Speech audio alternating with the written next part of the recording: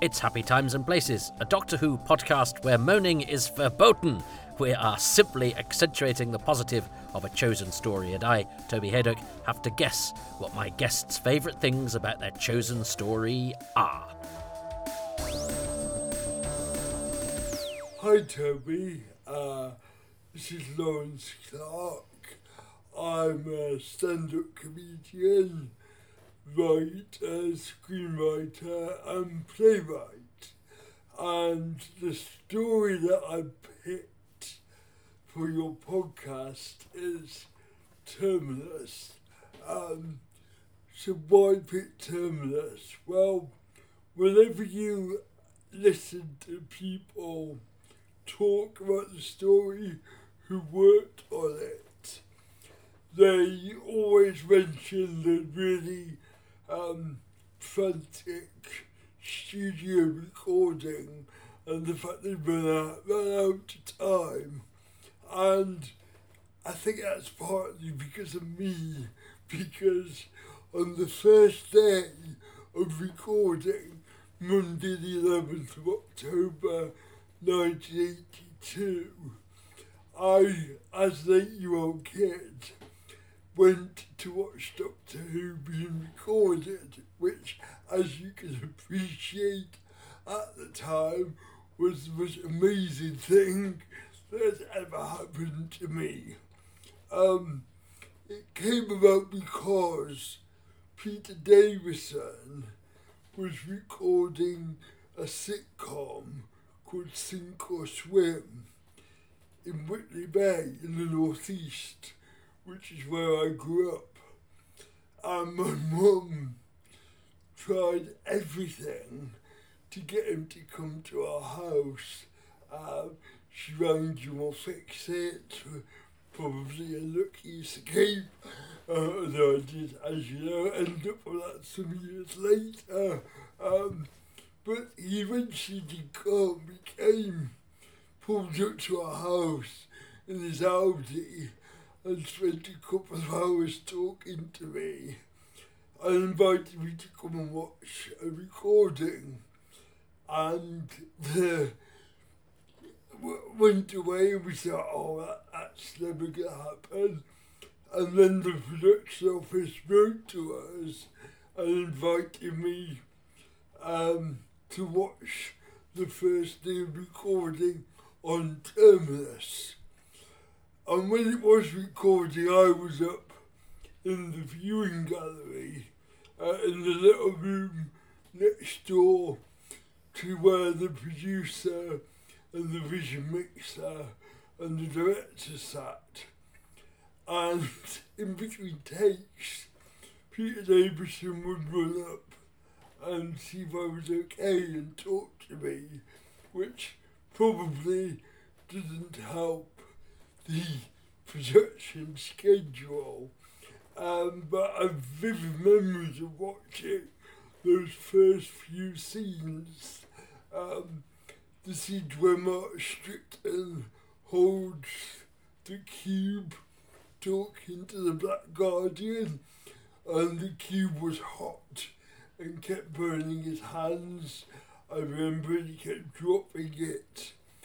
And there's a scene with Tegan and the Doctor, a very short scene where they're running up a corridor, and that was recorded over and over and over again. So that's why I picked Terminus. Years later, when I was on a BBC acting course, I was at one of those drinks receptions that they always have, and I got talking to Janet Fielding, and managed a whole conversation, not talking about Doctor Who until right at the end when I said thank you Tegan, and she then went ballistic and started shouting geek at me in front of the whole room, which probably didn't help my acting career. So let's crack on then with my favourite positive and possible things for Terminus. Oh, well, what a lovely introduction from my friend Lawrence Clark, a fine stand-up comic. So I would urge you to go and check out his work if you've not come across him before. And yes, he is one of us. So I'm very glad that he's taking part in this. And I don't know about you, but I'm very jealous of Lawrence. He said visiting the set of Doctor Who was up to that point the most exciting part of his life. I think if I'd visited the set of Doctor Who as a kid, it would still be the most exciting thing of my life. And he's tempered that by choosing Terminus, which is a story not a lot of people eulogize. And the very raison d'etre of this podcast is to accentuate the positive, which I'm now going to try to do with part 1 of Terminus, which I'm not going to say is going to come particularly easy for me for reasons that I will explain, and I am not a Terminus knocker. But let's get into it. I'm on episode selection on the DVD, and so I'm going to press select, you press play or whatever it is you want to do, in 3, 2, 1. And we're going to enter part 1 of Terminus. Now, this is an episode I haven't seen an awful lot. Terminus was one of the very last videos I got, bootleg stories I got, because I missed all of this season, apart from Arc of Infinity, because I was away at school. I was sent away to boarding school, not because we had money. In fact, the opposite. My dad had gone when I was 4, and he was a medical man, and so charity for bereaved doctors' families. We weren't actually bereaved, but they bent the rules. We were abandoned. Offered to send the youngest of Mum's kids away to a local boarding school, but nonetheless one that I had to stay at, apart from Saturday nights. And which meant the unthinkable happened. I missed Doctor Who, and nobody I knew had a video recorder, so I missed this season. My friend Ollie had to come in and explain to me. He largely told me the cliffhangers and the comings and goings of companions and who died, basically. But half term coincided with part 3 of Terminus, so that was the one that I sort of had a bit of experience of. So then when it came to collecting stuff and finding out about the stories, it was bottom of my list, because at least I'd have a flavour of it, whereas I'd not seen, Snake Dance or Mordrin or Enlightenment or King's Demons. And then when I did get this, why are you not talking about what's going on screen, Toby? Because it's Turlough being furtive in a corridor, which he is for ages in this story, and arguing with Tegan, which he does for ages in this story. I love Mark Strickson, by the way. That's definitely going to be a positive. And the idea of the companion trying to murder the Doctor, I think, is a great twist on what we tend to have of a companion figure, and I think is one of the good ideas of the show. Peter Davison sometimes, I know, has knocked it in interviews, said, oh well, it meant you had to keep him apart, but that's okay. The Doctor and companions split up quite a lot anyway. I don't think it's the fact that Turlough wants to murder the Doctor that means Turlough and Tegan are stuck in air ducts for the majority of this story. I think it's just that there's not quite enough story to go around, but we will see. But even when I got this on video, it was in the days where you had an E180 videotape, which annoyingly fits, apart from season 18 and the Mind Robber, because they have short episodes, it fits a traditional 7 episodes of Doctor Who, so you couldn't quite get 2 4-parters on. So thank goodness for the McCoy era when that came along, although season 24 was annoying because the 2 4-parters came first, so you had to have something out of order. However, for a reason lost in the mists of time now, I think I had Mordrin Undead and Terminus 2 to 4 on an E180. One had got lost in the melee, and I assume it's from whoever I'd got it from, because I was dependent on drive-by Doctor Who drop-offs. There was a very furtive exchange thing going on. I wasn't part of fandom, so initially I was by this point. I'd got friends in Wolverhampton who were fans. Anyway, So I don't know this episode very well. Fast forward to Doctor Who coming back, and the week before the broadcast of Rose, I was killing time. And I thought, well, there's a few Doctor Who's I'd seen Classic Who over and over and over again. And I thought, well, what are the stories? This is the last time I'm going to watch Classic Who for ages, because there's new stuff to have, which is great, and I'll eventually, be in the mood to watch. I felt like I'd sort of done it all pretty much. I knew it all like the back of my hand, so it was great because I knew that I could have a bit of time off watching the new series, and then hopefully my intrigue about the classic series would come back. But there were stories I knew less well, and this was one of them. So this was the story I chose to watch to kill time before Rose was broadcast. Was it the night before? It was certainly in the week of Rose. It wasn't on the day, because on the day I watched the Armageddon Factor, and I got halfway through part 2. And then my friend John came round, and we watched Enemy of the World 3 and The Space Pirates 2, because he'd not seen the orphaned episodes. And that was all that existed of Enemy of the World at the time. And again, I'm not massively referring to what's going on screen, because I've sort of have thought about this, because I considered this quite a tricky installment to cover, because it's quite a lengthy opening. I mean, I think these days you just have it with a couple of furtive looks to show the character relationships between Tegan not trusting Turlough being up to no good. I mean, seeing as the TARDIS is infinite, it seems a bit mean to give him Adric's room. Also, we've spent more time with Turlough being furtive in the TARDIS and Tegan being a bit sulky about it than we did getting over Adric's death. I mean, it's interesting how the show often doesn't spend time on the regulars doing their thing in the TARDIS, and rightly so. I think you want to be in the setting of the new adventure. And I think Andrew Cartmel was right when he really when he came in later and minimised the TARDIS scenes, because my overriding image of a lot of these episodes is quite a lot of wandering around the TARDIS corridors and then landing on a spaceship and wandering around the corridors of that. But the Black Guardian being in Doctor Who was a really exciting idea for younger me, because I'd not seen the Guardians and I couldn't quite imagine them. And I thought I'd seen a clip at the end of Legopolis, but it was very unclear because it was in the negative, it was that bit from the Armageddon Factor. So I still couldn't quite make out. There was something rather sort of ephemeral and difficult to picture about the Guardians until I saw a picture in Doctor Who magazine when Valentine Dial died of the Guardian of the Black Guardian with the crow on his head. And I actually, as a young person, thought the idea of the Black Guardian having a black bird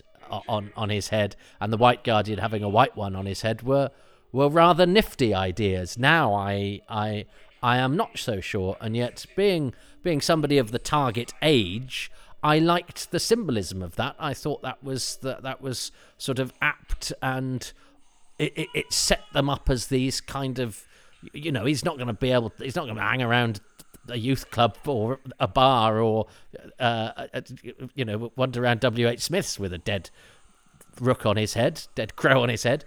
But can he be an arch manipulator of the dark forces of the universe and look like that? Why not? That could be a manifestation of what they look like to us, because that's all that our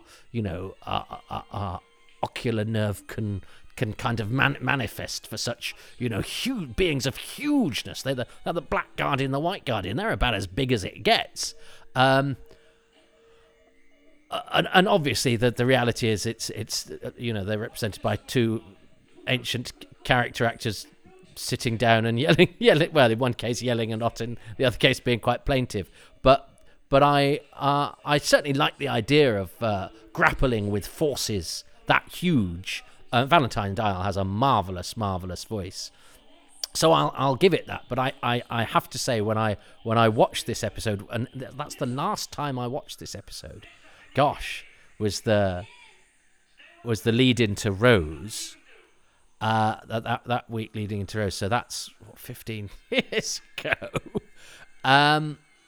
I texted my friend Johnny Camden and said, I'm watching part 1 of Terminus. I think it's the worst episode of Doctor Who I've ever seen. Because I don't know, it seemed to me to encapsulate, and I really like the Davison era. I really like Peter Davison. I really like Mark Strickson. At the time, I was absolutely in love with Nyssa. That's not to say I'm not now, but I was really in love with her then. She was definitely my favourite companion, and I think Janet Fielding is brilliant as Tegan. But often the material they get wandering around the TARDIS is pretty thin, and in this case takes quite a long time. I like that design of the skull. I think that's a great image, and that's very intriguing. And I don't really know what's going on. But this you know, the episode seems to be picking up and adding some strange sort of jeopardy, and I have to sort of leap back in time a little bit and go, I've always defended this story against its sort of bad reputation because I really like Stephen Gallagher, who I think's he's a proper sci-fi writer, and I think very happily and skillfully put proper sci-fi ideas into Doctor Who, which often is not hugely sci-fi. It's got, it's an adventure story where sometimes the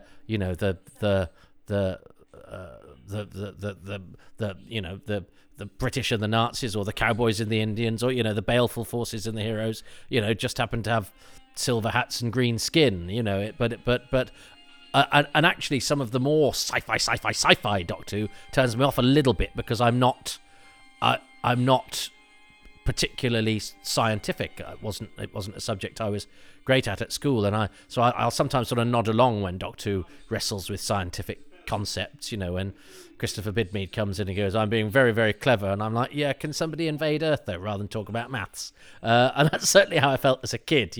I wanted Autons making plastic things kill people, not wandering around inside the TARDIS in a loop. And I love season 18 now, but I as I say, as a kid, the Doctor Who I wanted involved a bit less wandering around corridors. This Black Guardian trilogy is quite interesting because it's sort of set on 3 different spaceships, Mawdryn, Terminus, and Enlightenment, with people walking up and down various corridors, sometimes arguing. And the corridors, to be fair, are different. They're quite Art Deco, aren't they, in Mawdryn Undead? These corridors are sort of grey and sad. And the ones in Enlightenment are opulent and strange, and a sort of accurate rendition, but with added strange atmosphere of Earth history. But there's still a lot of there is still a lot of action that pretty much is people not running through corridors, but walking up and down them. I do like Mark Strickson is so good at being shifty, and that crystal effect is simple but nifty. You don't have a voice like that without smoking a pipe. I don't think he did smoke a pipe, Valentine Dial. He was the man in black on the radio and the Black Guardian. If you want to see him being good, he's very nice, good as in decent, kindly. He's excellent as Dr. Keldemans in Secret Army, an underrated series that is on BritBox, which I don't have because I've got most of what's on BritBox on DVD. I don't quite... I'm trying to remember the details of this. I don't quite know why the door keeps disappearing and changing its design, but maybe that will become apparent. I have to say there are quite a few things in stories, and I watch these stories over and over. As I say, I could only watch episodes 2 to 4 of this over and over, and because I got it quite late when I got it, I watched it a lot, and I used to sort of think, if only I had episode 1, I'd be able to fit some of the pieces I'm missing together. And then I finally watched episode 1 and went, actually, episode 1 doesn't really tell us anything that's useful to the subsequent 3 episodes. It's just the stuff I don't understand. I don't really understand. And And I remember my friend coming. I was worried Nyssa was going to leave. I had a feeling. I didn't have the magazines or anything, so I had no insight. But I was counting down the days, especially when Turlo came. And go, well, if they get one new companion, they might get rid of an old one. And I had a feeling that Nyssa would go, and I was very sad about that because she was definitely my favourite when I was born in 74. So I'd have been. God, younger than I thought. So when she joined, yeah, I'd have said I would have been 10 or 11, but I wasn't. I was much younger. The Doctor comes into this episode quite late, doesn't he? Presumably because he's spent the early part of the day talking to Lawrence. I'm thrilled that Lawrence got to visit the set of Doctor Who. Good for him. And I think that would make. I mean, this was a story that had a slight, I had a slight special bond with because I'd actually seen an episode of it from that season. That's tragic, isn't it? That was the one thing, and it was also because Doctor Who had been on a Saturday, which was the one day I went home, and pretty much when I started having to sleep over at a school, the BBC moved it to the middle of the week. It's almost like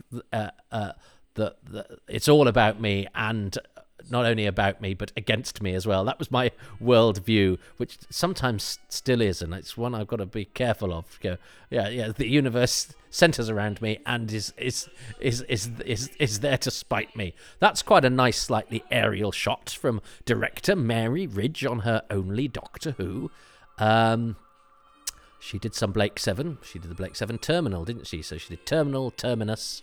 That's a thing you don't get in, or that I think about as a sort of Doctor Who thing that actually isn't a Doctor Who thing as much. Is a sort of not great android that sort of hangs around just to be there for a bit. Although, the android, the robotic colony in space has a plot purpose, as does the one in Sontaran Experiment. But they're a small and not very illustrious bunch. The sort of the silent service robots that provide a bit of jeopardy, but because probably would have taken quite a lot of effort to make. I like the pirates. You don't see them again, really. Space helmets. I think they're rather fun. I never think white quite works. These costumes are nice, actually, and I love the hair. I love Lisa Goddard's hair in this.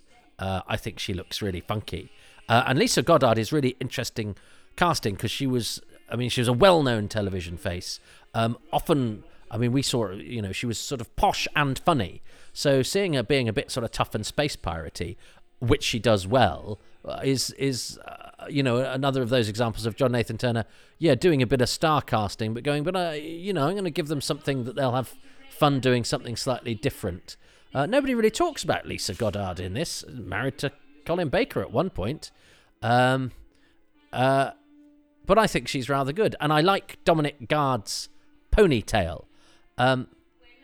Dominic Guard has had he's a child psychologist now, isn't he? But he had a good career as an actor. He's got very boyish looks, so he played often sort of shifty youths. His brother, of course, Christopher Guard, is Bellboy in Greatest Show in the Galaxy. They are quite a showbiz bunch because Philip Guard, their dad, is the person who sampled at the end of I Am the Walrus, the Beatles song, or something. They taped a bit of Shakespeare off the telly. Is he doing Edgar from King Lear?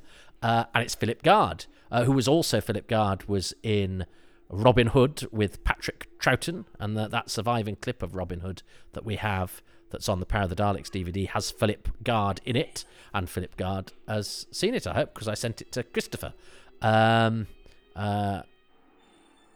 So reunited with his past. But Dominic Guard is married to Sharon Juice, who is Control in Ghostlight, and Christopher Guard was married to Leslie Dunlop, who is Norna in Frontios and Susan Q in the Happiness Patrol. They're not married anymore. He's now married to Duffy from Casualty. So it's if only she'd been in Doctor Who, we could have had a sort of extended family thing going on. But I have to admit to being slightly perplexed by Dominic Guard in this, because he's a good actor. He looks right. He's in The Go-Between, the Joseph Losey film. He plays the young Michael Redgrave and got plaudits for that. And he's in a film that I remember from my youth called Absolution with Richard Burton and Billy Connolly and an illustrious supporting cast, and Di Bradley from Kes. And he's really good in that. And I don't quite understand why, despite his best efforts, I seem to recall struggling with him, because I think the ending of episode 1 is brilliant on paper and would be my automatic choice for being the thing I like most about the episode. But I seem to recall, I mean, it was 15 years ago last time I watched it, going, now we know, don't we? Now we know what it's all. And you go, what are you doing? Why are you doing it like that? Come on, give it a bit. It's one of those weird bits of acting that's sort of over the OTT and flat at the same time, which is a skill, but I'm not sure it's one that anybody should have. And as I say, it's intriguing, isn't it, how good actors can sometimes, for some reason, the elemental forces work against them. And it's a shame, because I think he looks good. I was dissing white costumes before. I actually quite like these white costumes, but I usually take a step back from them. I'm not a great fan of the ones in Ark in Space or the ones that the scientists have in Genesis of the Daleks. I don't know why I don't respond. I think I prefer dark and rusty to clinical and white. Although this is quite a dark and rusty story, and nobody loves it. Now I like that. Now you see, that's a simple trick, isn't it? Bandaged, bloody hands, slightly gnarled, bit of mucky makeup on, and it's just the human hand, but wrapping itself around your companion is a startling, alarming image, and the silence. And it's just a few extras with a few rags on, but I think that's really effective. That's nice jeopardy. He's got a lovely shifty quality, Mark Strickson. I think he's brilliant as Turlough. Do like that skull. I don't know why that door does that. Am I being thick? I don't know. And I really like Stephen Gallagher. I love Warrior's Gate. So as I say, I've always sort of, because people used to slag off Terminus something rotten, I go, no, it's doing something interesting. I do sort of admire Doctor Who when it goes, we're going to do something that isn't an invasion, we're going to do something that plays with a few ideas, and it's created its own setup with the veneer and what it is that they're up to, and it's a story about a company being too lazy to cure ill people, which is I think a really interesting setup for a Doctor Who story that then somehow ends up being about the Big Bang as well. Now, I think Martin Muncaster here is credited as Tannoy voice, and I know that Tannoy complained because they are the company. A Tannoy is a bit like Hoover.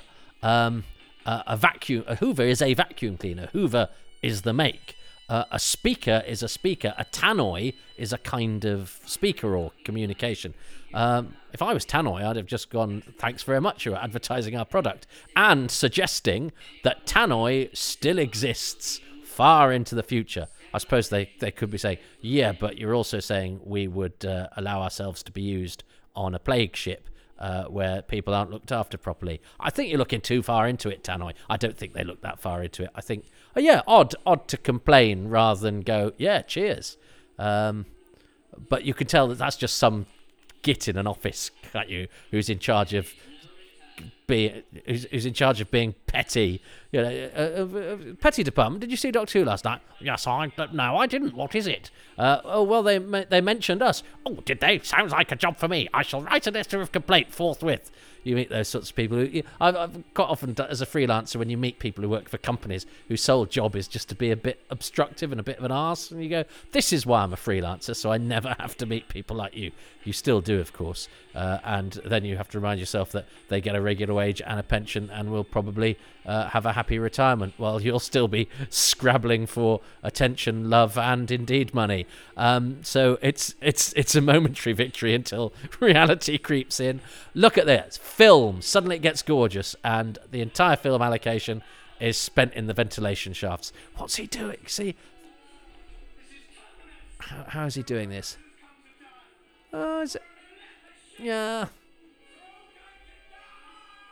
How do I feel about that? I think that the last bit is better than that, and I was talking through it because I'd invented a man from the petty department of Officeville. But I think it's the now we know, don't we? Now we know what it's all about. That just seems to me to be slightly underpowered and yet too much. It's a mystery wrapped in an enigma, presented in a not very good performance. But I like the names as well. Olvir is a good name. And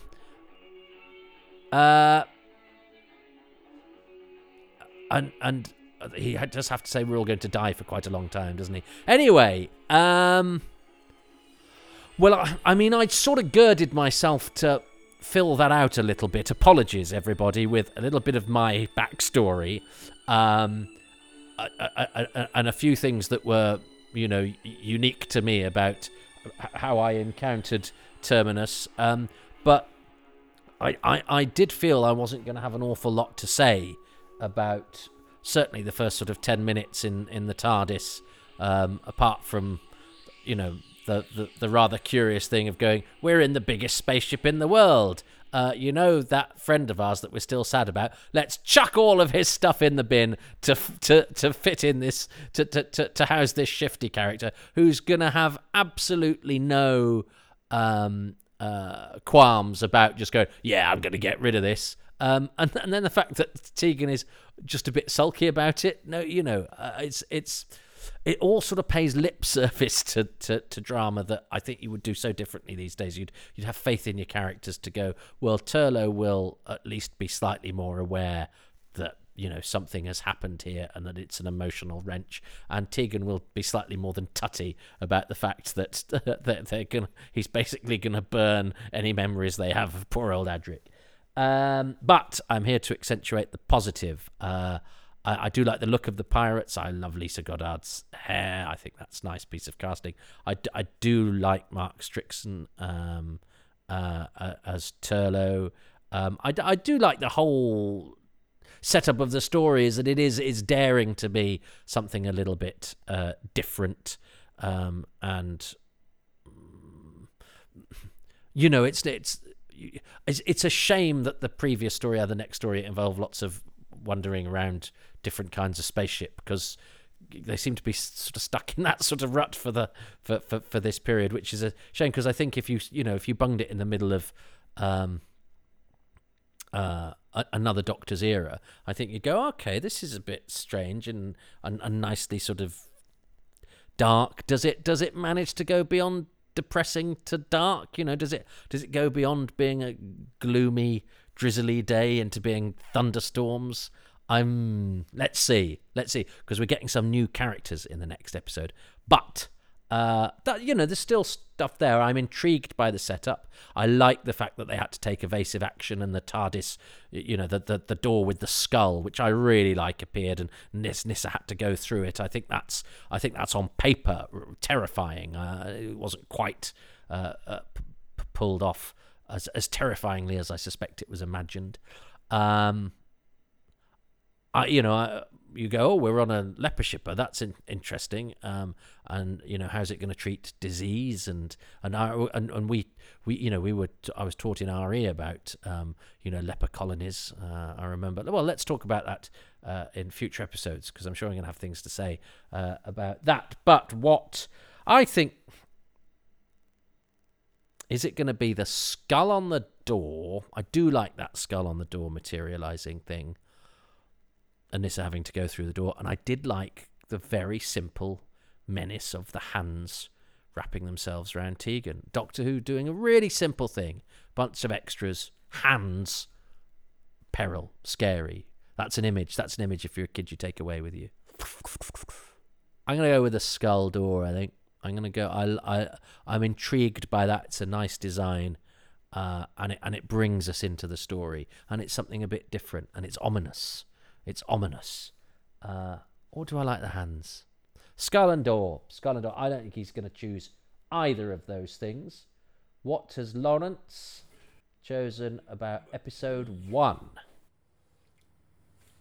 So, part 1, I think my favourite thing is Lisa Gollard's space helmet, because it looks like it's been moulded around a hairdo.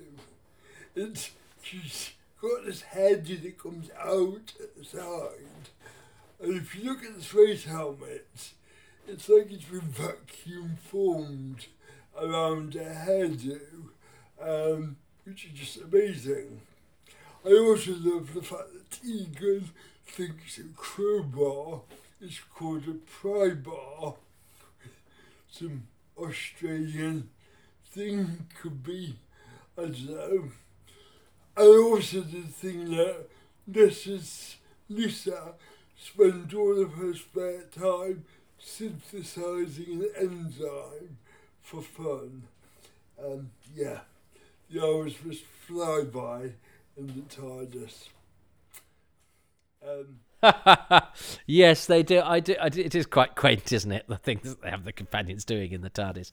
I mean, on another day, I would have chosen Lisa Goddard's space helmet, but I thought that would have been damning it with faint praise. But I do seem to recall Nielsen's gun in Warriors of the Deep was one of the things that we chose, wasn't it? Okay, I'll accept that. And also, I'm quite excited because Lawrence chose sort of 3 quite disparate things and didn't really tie them together. And I reckon if he does that with every episode, that increases my chances of me and him having the same thing. So maybe Terminus could be a winner for me. I don't know. Well, look, that was the difficult first episode because the plot kicks in a bit here.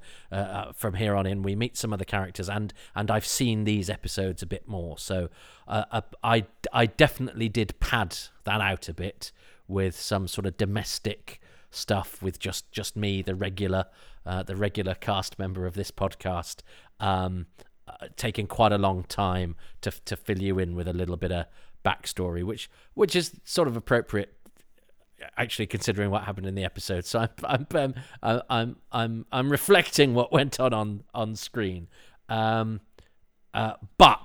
I think, now the story kicks in. Now we know, don't we? Now we know what it's all about. So hopefully there will be more fun to be had in the subsequent episodes of Terminus. Thank you for joining me and my good friend Lawrence Clark. An excellent comic. Do check him out, if only to interrogate him about the day that he visited the set of Terminus. The lucky fella. Okay. Well, from a happy time and place of Lawrence's childhood into hopefully a happy time and place for you listening to this, which is now about to come to an end. It's about to terminate. And I've done about 4 different exit lines there and then kept on talking. This is why I hate me.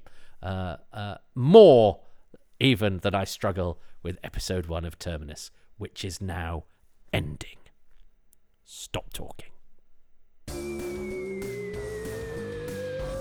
Well, welcome everybody to the second instalment of Terminus, which, as you've heard, has been chosen by the comedian Lawrence Clark, who was lucky enough to be loitering around on set and treated very well by the sounds of it by Doctor Who himself, Peter Davison. And so, if you read the history of the story, as perhaps the only person to have emerged from the recording of Terminus with many happy memories.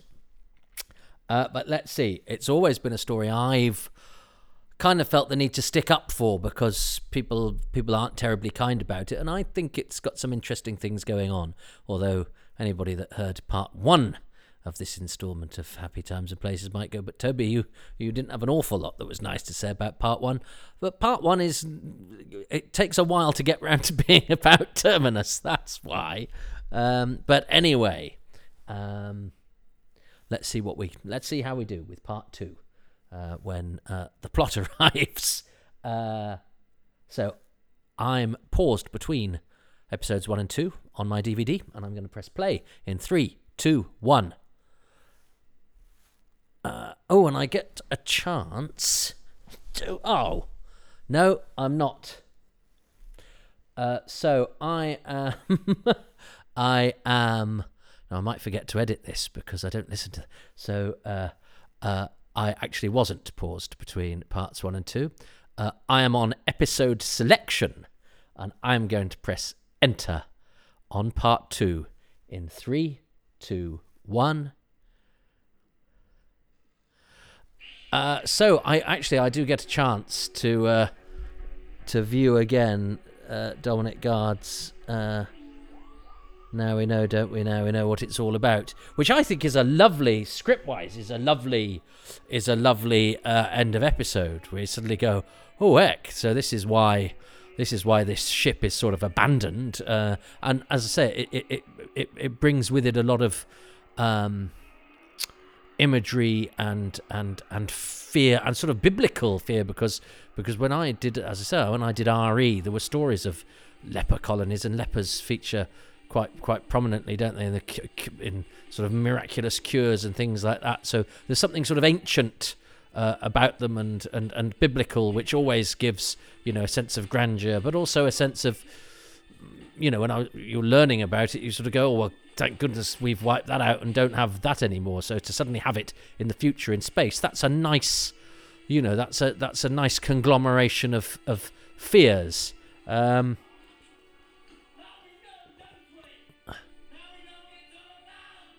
Yeah, no, we don't. Yeah, but I do like the fact that you've got the Doctor and co sort of on the move while this is happening. It just gives a bit of energy and drive to it. But now they're sort of trapped against the wall. So it's the cliffhanger for the Doctor, even though it's Olvia doing the speaking. That's quite cleverly sort of told, in a sense, the visual grammar to still have the Doctor the focus of it. Although again, they're clambering from one small. It's not just corridors. There are a few staircases in this story as well. So okay, we've got the arrival of a new spaceship, and Terminus seems to be this sort of scaffolding in space, which is quite novel. Yeah, we like Lisa Goddard's hair. So yeah, I remember learning about lepers in RE, and there was this guy who'd been canonized. He became a saint, and it's a story that always stuck with me, where he was working to help a leper colony and treat people, and he accidentally poured boiling water on his foot, and when he didn't feel anything, he realized that, oh, I have it too. And that always stuck me, that moment of realization, where which I suspect he probably saw coming, but in that moment where you go, oh, okay, that's me, I'm going to die, and perfectly avoidably, because the reason he was in harm's way is because he's put himself there to help people. But of course, there's the idea that the diseased people are stigmatized. I know there was a little bit of controversy about that when this story went out. But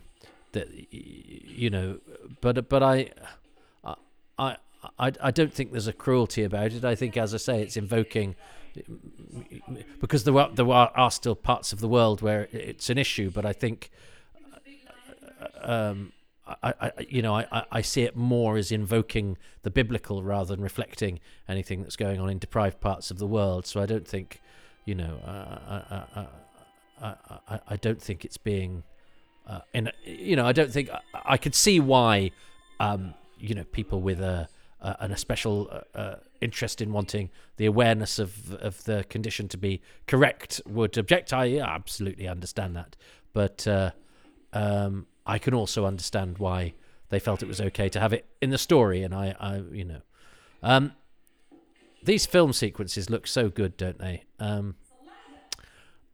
It's just such a shame that they are this beautiful quality, gloriously lit. You can see the reflection of the grills against the wall. This high end looking stuff is for stuff the story could really do without, which is essentially sidelining Tegan and Turlough in the middle 2 episodes. Oh, and you see that's Nyssa has the disease. That's the moment, isn't it? That's the pouring the boiling water on the foot, but it's telling us, the viewer, oh no, and so the companion in peril. How's she going to get out of this? Especially as we soon learn that the way that the Lazar disease is cured is pretty hit and miss, and mostly miss. That's a nice image of Dominic Guard, hiding in the shadows, ashamed. I think that's very human, and I like it. Brilliant shot of a ladder and some feet. Yeah, this is worth the really expensive film stock and the attention to detail of the beautiful lighting. I'd always thought that Turlough sort of kept his school jacket on. I rather like this waistcoat that he's got on. I think the first thing you'd do, though, wouldn't you? You'd get rid of your tie. That's the costuming thing, isn't it? No, we have to know it's Turlough because he still dresses as a schoolboy. Whereas, of course, everybody who goes to school and wears a school uniform knows is the first thing you do when you get the opportunity. When you're wearing a school uniform, is to get out of your school uniform. But I suppose that's going, look, he's so alien, he even likes his school uniform. This is very sweet. And I love his boots. I think we get a good shot of them later. I seem to recall there's lots of shots of feet going down steps in this story. I don't know why. Oh, yes. What do you remember of Doctor Who? I remember the monsters coming out of the sea. Oh, I remember the alien with the one eye and the squiggly face. Oh, I remember hands coming out of the earth. I remember lots of shots of metal staircases with feet walking down them. And I like the backstory of they supposedly offer a cure. Yeah, so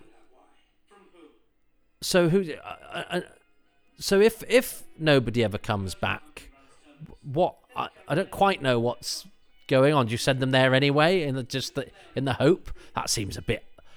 It seems a bit odd to get away with that level of customer service. Who are you? We're the people that cure the Lazars. How many have you cured?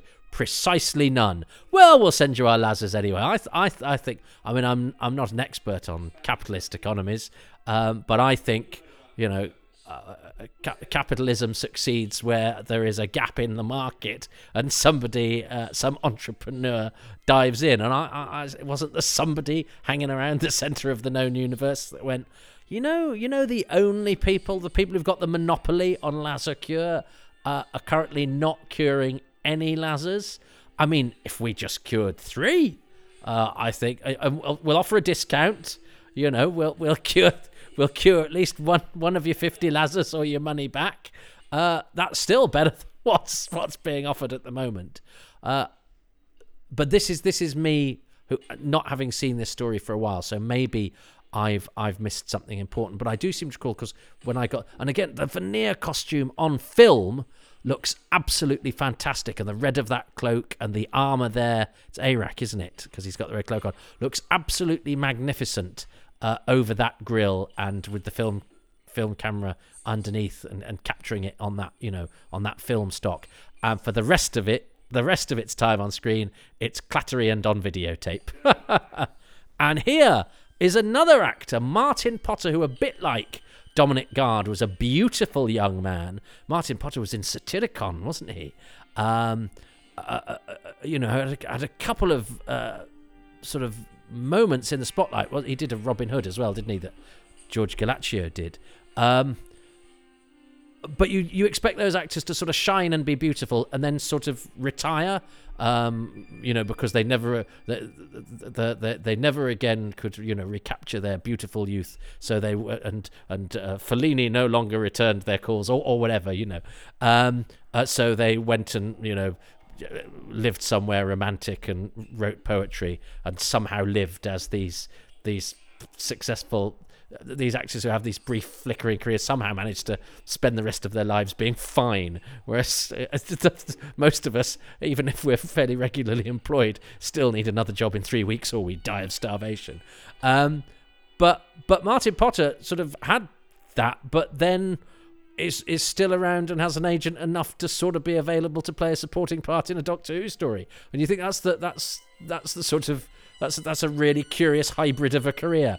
Now, definitely gonna, and I don't know if it will be for this episode, but Peter Benson as Boar, I think is probably the best thing about the whole story.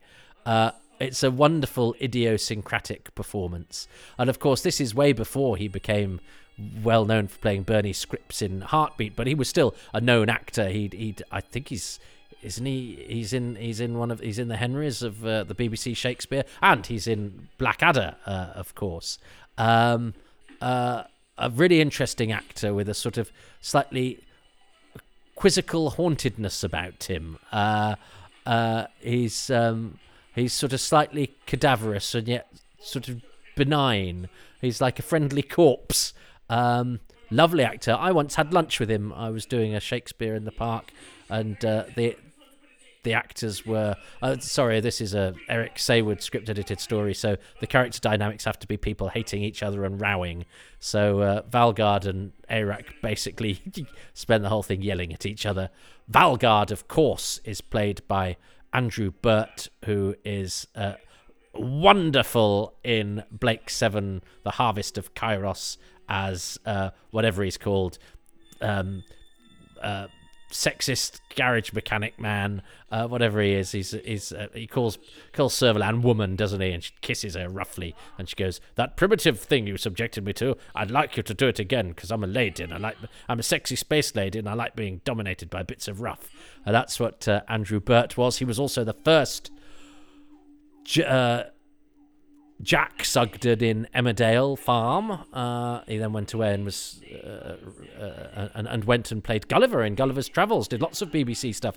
Had a very, very good career, Andrew Burt, and then latterly was sort of popping up in Alan Partridge-y type things, but then became, I think, like Dominic Gard is a child psychologist. He became a psychologist in London.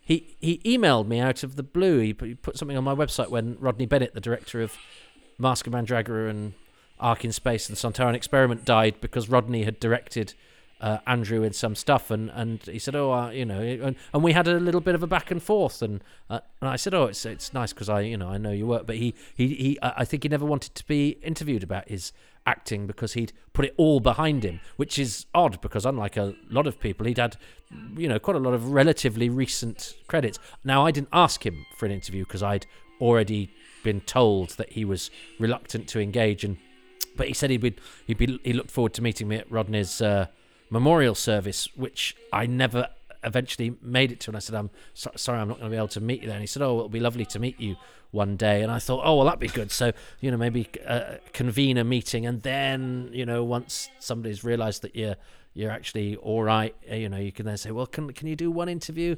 And I was, I was on my sort of list of things to address at some point, and then Andrew Burt died. I was quite surprised. He passed away the same year that Peter Benson, Boar, passed away, and the same year that John Waller, the fight director of Terminus, passed away. It was 2 or 3 years ago now. It was a bad year for Terminus. The famous moment of Nyssa removing her dress, I'd read about this in Doctor Who magazine, and it was sort of talked of, and Sarah Sutton was asked about it in interviews, and the way it was reported at the time, you would think it was the filthiest thing imaginable. It is still quite an odd thing. I mean, I suppose she's removing her skirt because she's quite hot, I suppose, and she's got this petticoat thing underneath. It is quite an odd moment, but it was certainly talked about an awful lot. I don't have an awful lot to say about it.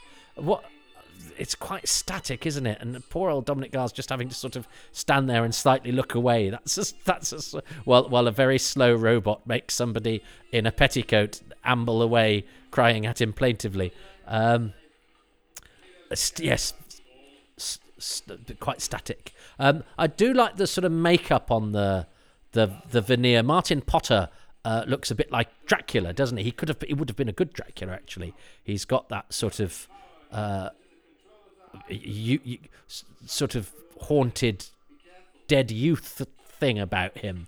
I think Andrew Burt's a lovely actor anyway, a very nice, gruff actor that brings realism to everything he does. But everyone's a bit... It's a hard sell, though, isn't it? And this Tim Munro playing Sigurd is one of the bandits in Creature from the Pit. So his Doctor Who career straddles Creature from the Pit and Terminus. Still about. He was in an episode of Casualty or Holby City, directed by Steve Hughes, who directed the one in the department store with James Corden. That's Closing Time. And I remember saying, Steve, you cast Tim Munro, he was in some Doctor Who's, because I met Steve Hughes at a convention.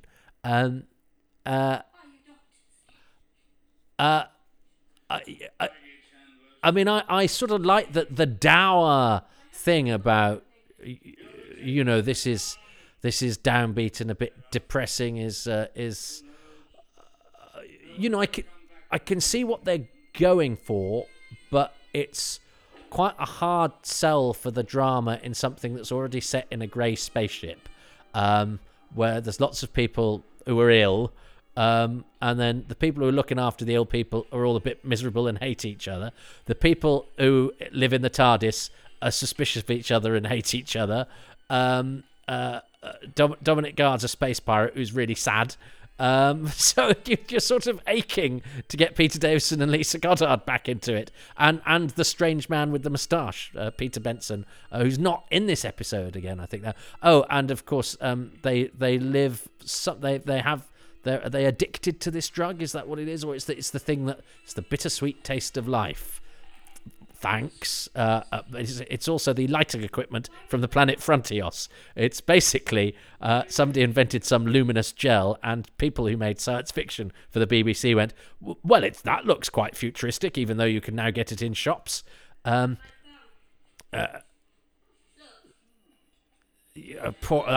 a hard thing to ask an actor to do. Yes, Andrew, what you have to do is you have to completely drop your guard and look really closely at that thumb, and she's then going to slightly shove you. And your armour is going to clatter because it's actually made of plastic. But I can see what they're going for with the veneer costumes, which are a nice design, very sort of skeletal. Again, if this was sort of all on film and shadowy, it would be ominous. I think we have a close-up of a wall here, don't we? Yeah. Let's not follow the lift down. Let's make the camera go up and look at closing on the wall. Oh, some stairs. Boot shot, boot porn. I love these boots. That's great. They are sexy boots. I like boots.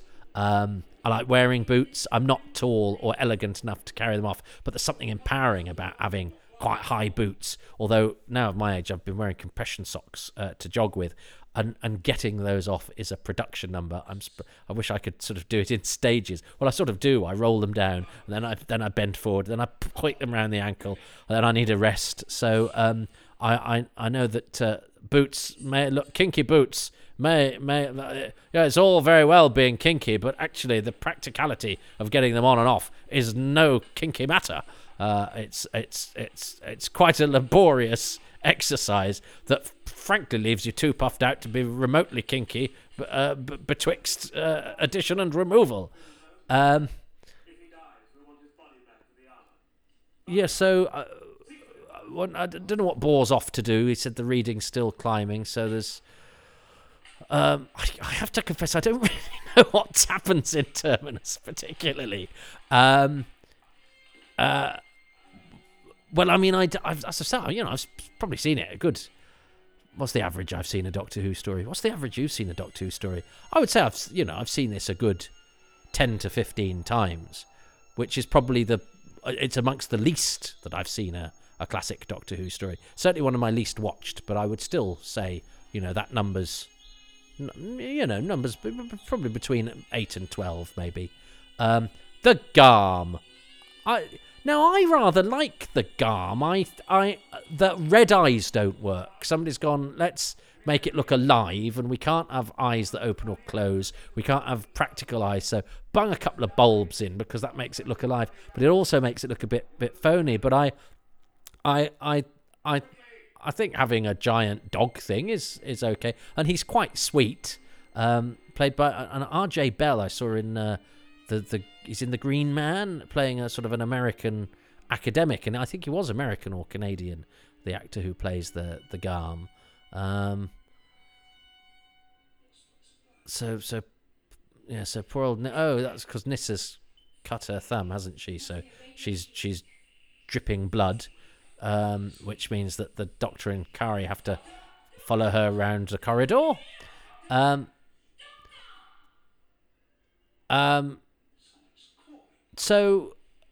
Yes, am I? And this is quite sort of intelligent plotting in the sense that it's this medical facility where, of course, you would sterilize the place before carrying out any procedures, so that adds to a little bit of jeopardy. The leper colony iconography is, but again, it's quite to add to the arguing Viking people, skeleton Viking tired vampire guards, and then you've got the sort of sack wearing ill people and the sad space pirate. You are, that's nicely lit there though, actually. But there are a lot of corridors and ventilation shafts in this period of Doctor Who. That's nice. I like a descending door that people have to sort of dive underneath, and that's a nice change in lighting state. There's not an awful lot of time spent. The Doctor hasn't actually had an awful lot to do, and you sort of think, Davison is a great strength of his era, and I wonder if there's not enough oomph in this episode so far, because actually Davison is very good at corridor acting, because he'll go the wrong way, or he'll give it a bit of thought before nearly heading in one direction and then heading in the other, or he'll give it a bit of speed as he leaves the scene and comes into it, and he's got that breathlessness, and he's worth his weight in gold. Actually, Peter Davison, but he's not been able to do much of that. I don't know if they've been told not to move too quickly, lest the set fall to bits. But I can, you can see the aesthetic that they're going for, which is grim and doom laden and sort of murky and sweaty and grimy and diseased, and that could, I think you could see this story being done now and really working and being especially you could tighten it up a bit, so it's not necessarily an ill thought out vibe to go for. I just think it's they aren't quite pulling it off. I'm supposed to be accentuating the positive. I don't mind it. As I say, I like the story idea. I think it's novel. I like all of the things that they're going for. I just wish they'd had a bit more success, maybe tying it all together. Because a lot of the ingredients are absolutely right. The veneer, as I say, look great. They look even better on film, which has a veneer. And they're all played by good actors. And I'm intrigued by this setup. What is the company doing? What's the story behind the curing of the Lassa disease, and this sort of setup that they have. Now I remember this, of course, because this is the first bit of this I saw, because it's the recap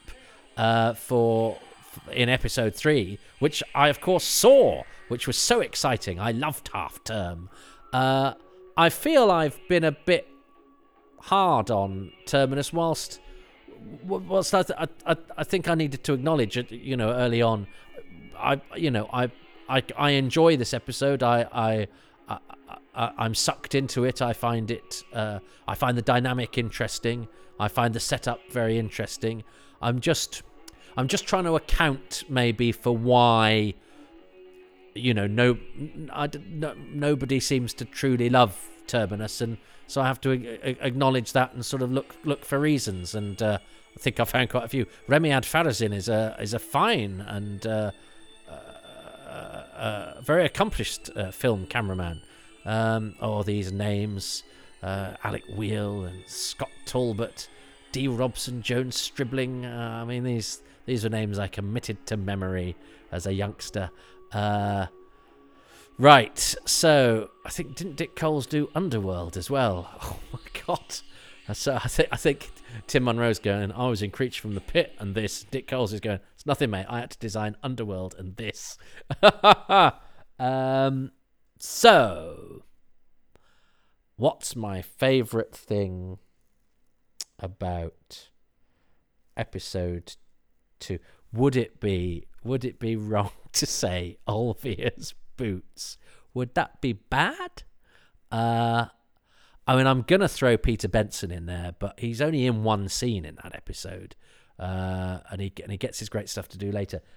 But my worry is that Lawrence will choose him now, which means that I can't choose him later. There's a lot of tactics in this, but I don't see how Lawrence can choose Peter Benson and Bohr this early. I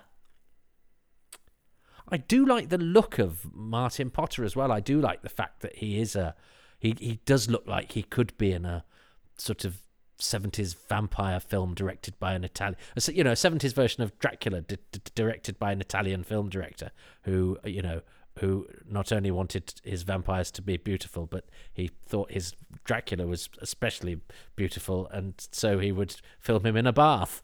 I've just created a whole film there.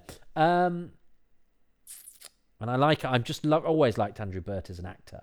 And I everyone hates his episode of Blake 7 as well, and I think it's glorious, and I think he's glorious in it. But Dominic Guard's boots. Am I going to be facetious? I did like that shot of the boots, and as I say, one of my main memories of this story is feet going down steps. I don't care. I'm gonna go. Lawrence chose Lisa Goddard's helmet last week. I'm choosing Dominic Guard's boots. That's my favourite thing for episode 2. What's Lawrence Clark's favourite thing for episode 2 of Terminus? And he might choose 3. And if one of those is the boots, I'm having the point. So, part 2 then.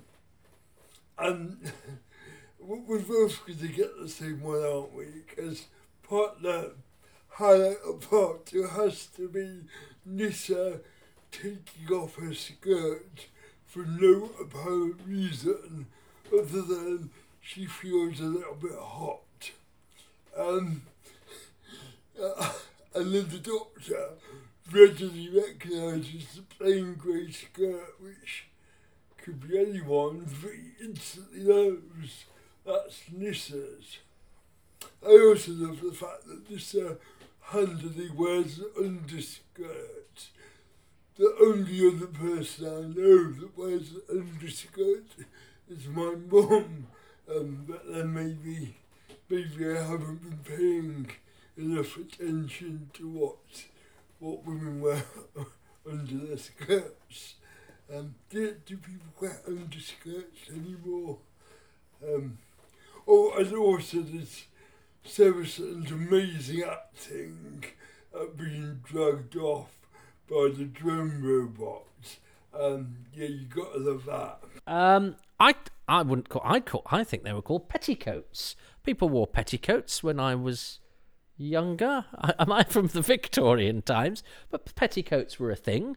I'm not sure if people wore them under miniskirts, which is what Nissa's wearing. But it's a good job she was, because you wouldn't have her wandering around in her pants. I suppose I should have thought to choose that, because it is a momentous moment. It's probably the most talked about thing about Terminus, and I did try to discuss it in the episode, but I'm slightly perplexed by it, because is it there? Because the way it's sort of discussed afterwards is like, oh, it's that moment, but they didn't go, we need a moment here where Nyssa takes her skirt off. So I suspect it probably just came a bit organically, did it? Where they went, oh, Nyssa takes off a piece of her clothing. But it just seems odd, which was the chicken and which was the egg, and the fact that it then gained so much traction afterwards. I just think it's a slightly bizarre and perplexing moment, and because it's not a sexy moment, is it? Because pretty much what she's wearing underneath is the same length and covers up the same amount of her as what she takes off. So I find that a bit odd if people go, oh crikey, she's removed a layer to show another layer that's a slightly different colour underneath. So I'm perplexed by the skirt removing moment. I suppose you had to be there, and by the time I got to see it, I'd already had it built up as this great big talking point, and I just saw it and went, oh, is that it? Oh, okay. Well, okay, it's just the same as her taking a jacket off, really, just a bit lower down. But it is the most famous part of the episode. Somehow it's managed to overshadow Olvia's boots. But look, there's plenty in that. I think it's intriguing. I think it's original. I think its intent is good to do something different with the Doctor Who format. I think the forces are working against it, and so that makes me sort of side with it a little bit, because sometimes when you try and do something a little bit different, or try and stretch the format of Doctor Who, it really pays off, and sometimes things just don't work in your favour, but that's not necessarily your fault. And as I say, I'm a big fan of Stephen Gallagher, and I'm rooting for Mary Ridge. It's her only Doctor Who, and she's dead. I wanted to have slightly more of a legacy than we had to start shooting it live, which I think happens at some point, doesn't it, with Terminus? They pretty much did it as live before the lights went off at 10 o'clock, which probably was more frantic and had more pace than the story itself. Anyway, I'd still be entertained watching it of a Sunday afternoon. If I didn't have to talk through it, which I know takes a little bit away from it. I've certainly had pleasant times. As I say, I only really had parts 2 to 4. So I find part 1 a slightly undiscovered country and a little bit of an interesting curio, and I like the fact there are parts of Doctor Who that are still like that for me. So yeah, it's all right, Terminus. I'm rooting for you. I'm hoping it starts to come together for you. And that will hopefully happen in part 3, which was the episode I got to see at half term. So for a very long while, part 3 of this, alongside Arc of Infinity, were the only bits of season 20 I saw, which resulted in there being a great hole in the centre of my universe. But fortunately, I live in a happier time and place now, and I hope that these blatherings of mine find you in one too. Well, hello everybody. It's part 3 of Terminus, or for me, as a youngster, it's half term, so I get to see the only episode of Doctor Who, bar Arc of Infinity, which was on before the school term started, of this year. It seems unthinkable now, but we didn't have a video. We only had, at this stage, a black and white portable television. I know, I seem so young, and yet I'm from the old times. And yes, young people, not only did you have to actually watch television when the programme was on or you were in trouble, some of us watched programmes that were made in colour in black and white, because the black and white TVs, and indeed the licence for black and white TV, was much cheaper. I know I sound like I'm from good stock, don't I? But we were skint as a... we were as broke. We had a lower budget than Doctor Who, had a lower household budget than Doctor Who's. Well, in the case of Terminus's budget for metal armor. Well, look, enough of my. I were brought up in a shed with naught to eat and only black and white TV. Enough of that. Let us watch part 3 of Terminus. I'm gonna press enter. I'm on the episode selection menu. So I'm gonna press enter on part 3 in 3, 2, 1, and I'm a go. So and I need to turn it has actually started, so don't be alarmed. I've just you can't hear it in the background because I had it on mute. There we go. Peter Davison's face has appeared with a Venetian blind effect. And here we are, the neon logo, Sid Sutton's title sequence. Oh, I was so excited to be back from school watching this. My friend Ollie had sort of told me. He didn't tell me everything that happened in the episodes, really. He just basically told me what the cliffhangers were, because that's what I asked for, and if anyone died. So yeah, the first thing I saw was this, and I remember this. I remember watching this and thinking, this is the first I'd seen of Turlough, although I'd heard about this new guy. I've cheated a little bit. Well, I haven't cheated. I've watched the making of documentary on the DVD because my partner's not very well, so she'll occasionally fall asleep on the sofa, and I can't podcast next to what could be a corpse. But I really wanted to do this, so I watched the documentary by Brendan Shepherd, who I don't know, I've never met, and it's narrated by Floella Benjamin, and it's a really good piece. It's very much sort of nuts and bolts, but it explains the story. It's got Steve Gallagher on, who's very eloquent about what he wanted to do with the story. I do like Steve Gallagher. He's a nice bloke, and he's an intelligent writer who's ambitious with his sci-fi concepts. And it sort of talks about I think the really clever thing it does is because Mary Ridge, the director, is not there to defend herself. They have an advocate in the form of Fiona Cumming, another Doctor Who director, but who knew Mary Ridge, and so sort of sometimes postulates how she felt Mary would have thought under certain circumstances. And I think that's a perfectly legitimate thing to do when I think a lot of the failings of this in a sort of production history of it seem to be attributed to the fact that Mary Ridge had studio days and hours and things taken off her and suddenly had to improvise off the hoof, and this was done, with a curtailed schedule. So I think that with the absence, without her to therefore advocate for herself, having Fiona Cumming there was good, and also good to see Scott Talbot and Alec Wheel, studio sound and senior cameraman, names you see on a lot of credits, interviewed. And Alec Wheel, I think, really should have been on more of the DVDs because he was such a key figure. Sadly, died a couple of years ago.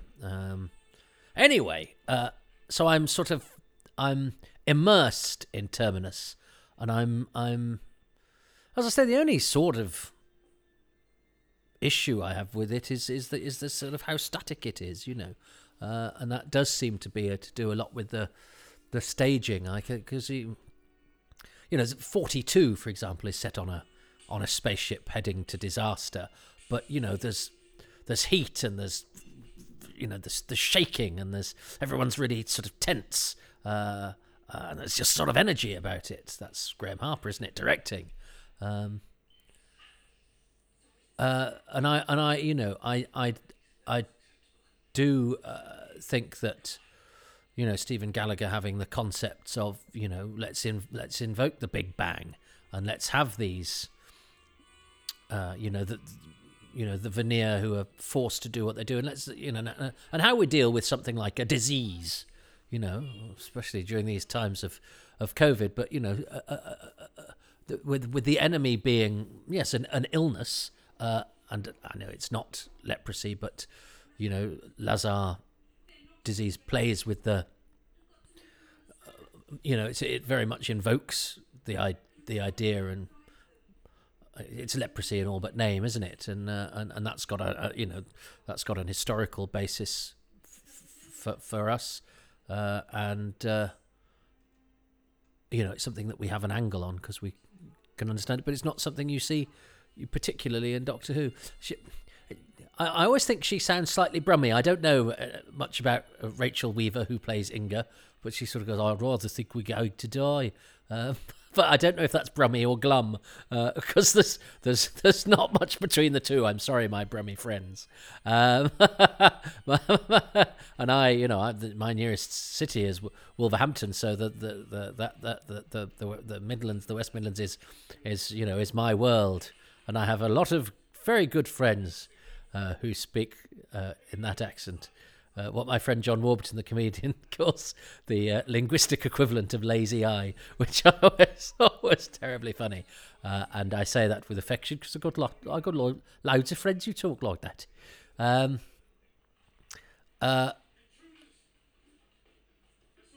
Andrew Burt has to do a lot of, I seem to recall, being slightly pushed and then having to act like he's been really hurt.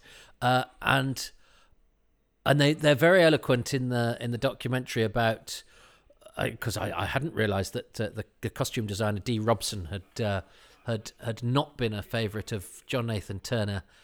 Reading between the lines of the memo he sent, it's a personality clash. But there were problems with this veneer armour, especially when the guy that made it was told late in the day, oh, they have to fight in it as well. So and the poor old sound designer talks about the fact that there's it does clatter somewhat. I actually think it's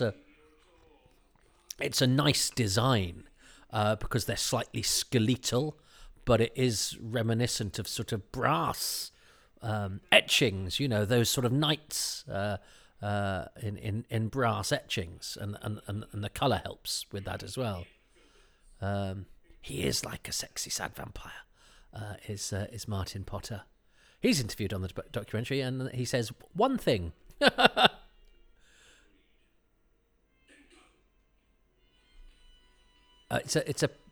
You have to do a particular sort of acting to play these sorts of characters, and I quite like the idea. He invests that with. He quite enjoys the fact that Valgard hates him. And that's quite an interesting dynamic. That all of the Veneer are, they're just staying alive, but it's not much of a life. They are a bit like vampires in a way. They feed off this particular substance, and to keep themselves alive just for the sake of being alive, but they don't seem to enjoy life very much. The radiation's too strong for them. And it's Nissa's final story, of course, as well, which I suppose we've been building up to with her doing her experiment at the top.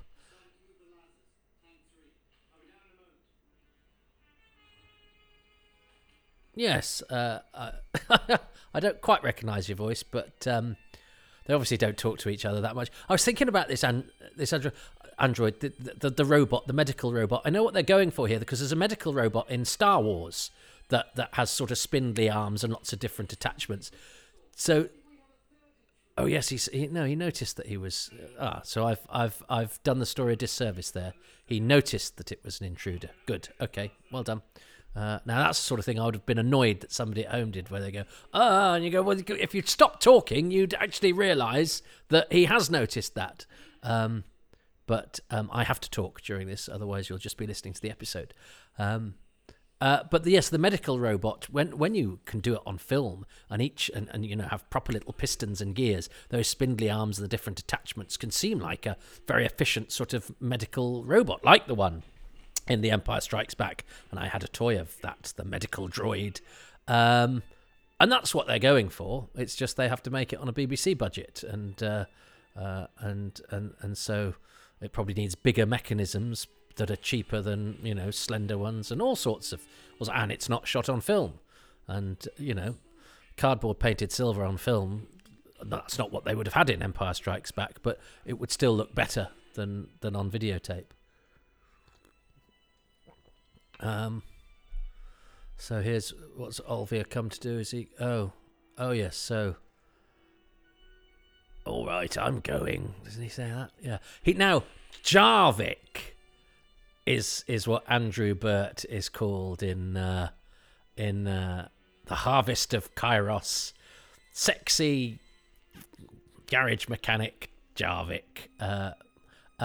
And this is quite funny because they talk in the documentary of they've got these veneer masks which are excellent. They're a great design. Again, very sort of medieval knight looking, but in order to be heard through them, they have to lift the visors up because otherwise they'd sound really muffled. Which sort of defeats the other. It's a bit like in these COVID times, people who have masks on and wear them around their chin or above their eyes.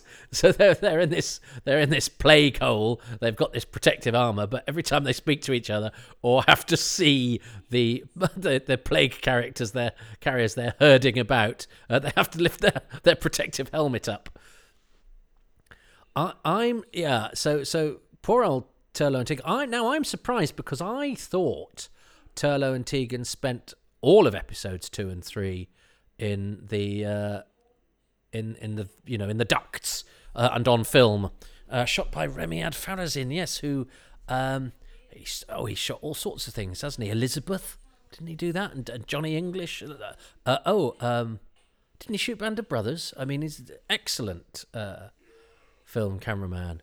But I thought they spent all their time in the ducts, but no, they spent getting a bit sort of bored. But actually, they spend some of it bored sitting on steps as well. So I did the story a disservice when I said it's lots of people walking up and down steps. Sometimes people sit on them too. Oh yes, the story comes alive every time Peter Benson wanders in. I seem to recall because he's only done the one bit in episode 2, but I seem to remember enjoying it. It's a nice makeup too, the burning on his face. He has a sort of old-fashioned Doctor Who-like quality about him. I'm surprised they didn't see him. He's not unlike David Fielder, actually, who they saw for Doctor Number 7. Did I say I had lunch with him at Kensington? I think I did, because he used to hang. I was doing a play. And one of the casts knew Peter Benson, and she said, "Have you been in Doctor Who?" And he said, "Yes." And she said, "Will you have lunch with this young man? Because he'd probably love to talk to you." So I had lunch with Peter Benson, and I don't remember much of what he said to me. I know it was a lovely lunch, and he was very chatty and jolly. And I remember we had spaghetti with tomato sauce in the cafe of this open-air theatre. But I don't actually remember the content. So really, he's just a sort of notch on my bedpost, really, rather than somebody whose knowledge and experience benefited me. But I think that happens more and more. And I don't have the excuse that I have with some actors I later got to spend some time with. I had some right old times with Bernard Kay, who unfortunately I remember very little of because he could drink a lot and and as me too. But although I survived the level of drinking, my memory of the night did not. But I don't have that excuse with Peter Benson. I was young and sober as a judge. But he used to, I know he was mates with that you'd want to seat at that table, because I think there's a group of them that used to all sort of meet up in Kensington. And it's Peter Benson, John Gorrie, the director of the Keys of Marinus, Vernon Dobchev, the scientist from the War Games, and also the patron saint of the acting profession, and a wonderful, wonderful man. Damon from Arc of Infinity, Paul Greenhalgh, who was the second Guardian in the Ark. Is that? But so I think there was that. I think they were all a bunch who'd all meet up and chat. You'd want to be a fly on that wall, wouldn't you? And of course, he became famous for being in Heartbeat later. But I love the sort of slightly quizzical, sort of forlorn thing that he's got going on, and that little sort of pause that he gives it to show that he's slightly off kilter.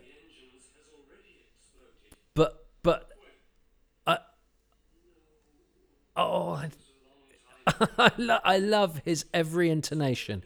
It's very fresh, and he's not sending. Although he's undercutting the drama when he's talking about the engines exploding. He's not giving it the sort of welly that you need if you were doing the sort of dramatic thing with it. But he's not undermining it at all. He's taking it very, very seriously. He's just a very offbeat sort of performer who brings that slightly credulous, wonderful, benign energy to it. It's so lovely. And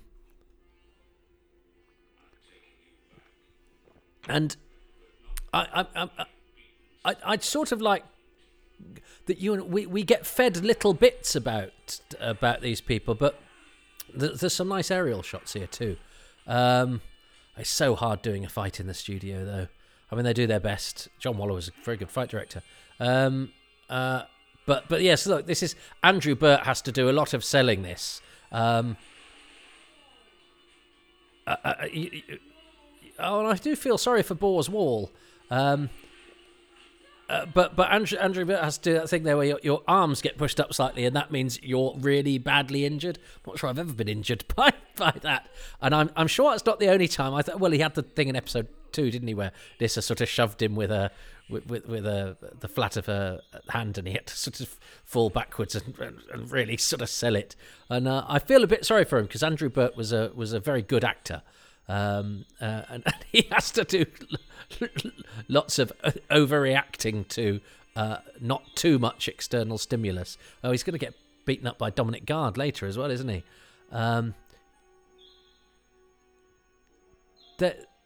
So the Garm's coming. I quite like the Garm. He's an unfortunate shape, but I think he's got a very sweet face.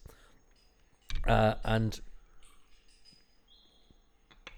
it's nice to have a benign monster, as it were. But it's great watching. It's great hearing Stephen Gallagher in the documentary going, I thought it would be this sort of shape in the darkness with sort of glowing eyes, and that was it. I didn't know it would be what it is, which is a man who is both large in height and girth.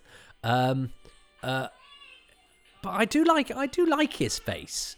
I do like the Garm's face. It's just the eyes that actually stop it being real in trying to give it some illumination. But I like he's got a slightly sort of benign thing going on as well. The way he just sort of looks rather sweetly and then carries on. Does Lisa Goddard actually do anything from now on apart from ask the Doctor questions? Because I know they rather optimistically offered the part to Twiggy, but because she starts off as this sort of space piratey thing, but I think she's just there.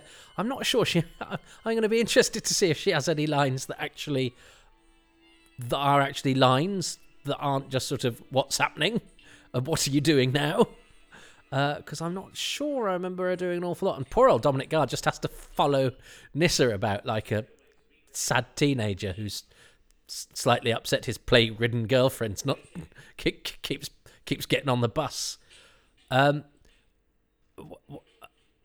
did Turlough step on every step then? It's quite a small. The step acting on this. I mean, there's all sorts. There's sitting on the steps. There's walking slowly down the steps. There, Turlough could have, if he was in a real hurry, have leapt up 2 or 3 steps at a time. But no, he made sure every step got then. I also think it's very brave putting a character called Boar in this story.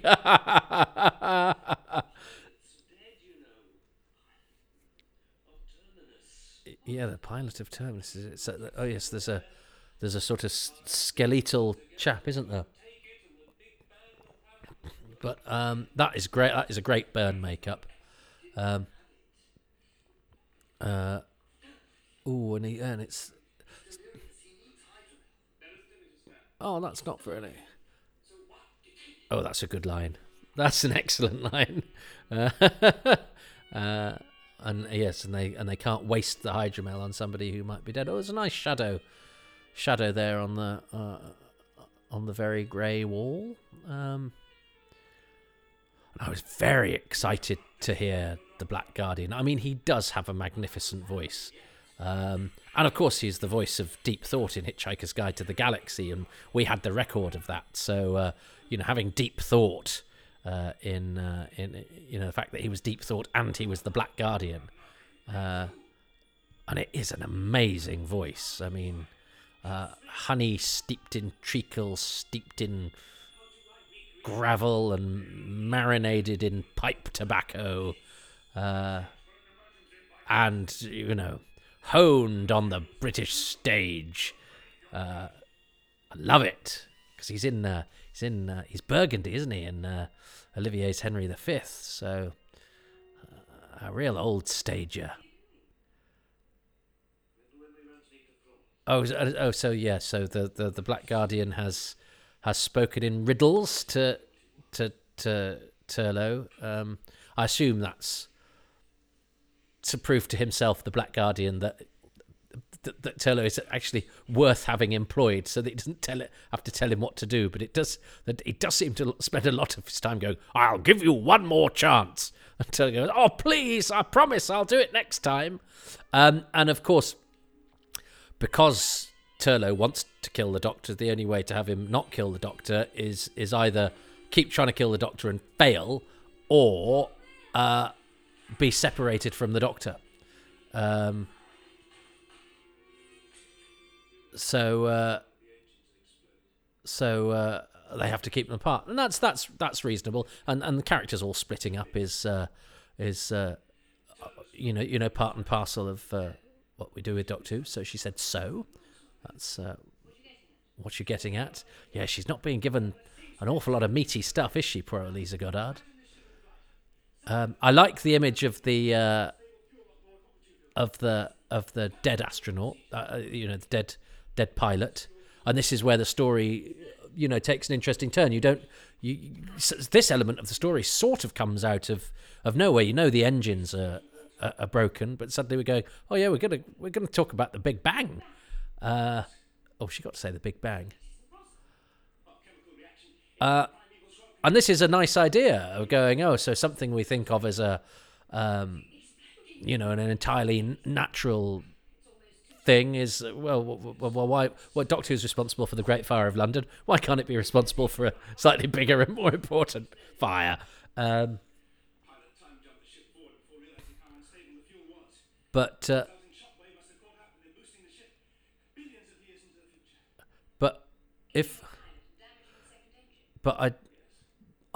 not sure. Am I being thick? I think I've got the thing about how Terminus works out. But if he time jumped it forward, having dumped the fuel, does that mean he'd travel backward to dump the fuel? I'm not entirely sure where Terminus comes from and where its time is. Is that me being thick? Because it's obviously from a time when they've got this company and the veneer and all that sort of thing. So it doesn't just willy-nilly travel in time, but it can if it needs to. And you sort of think, well, if you can travel in time, do you really need to be a not very good hospital run by slaves? Couldn't you do all sorts of things? Anyway, I don't know. Perhaps I'm being thick. What's happening? Oh, poor old Lisa Goddard is she's not getting the meatiest stuff, is she? But I like the lights going on and off and flashing. So the story is now, the jeopardy's really been heightened. And I like the little bits of dust on the switch. So I think that was a really good episode. I think that was very exciting. I love Bohr.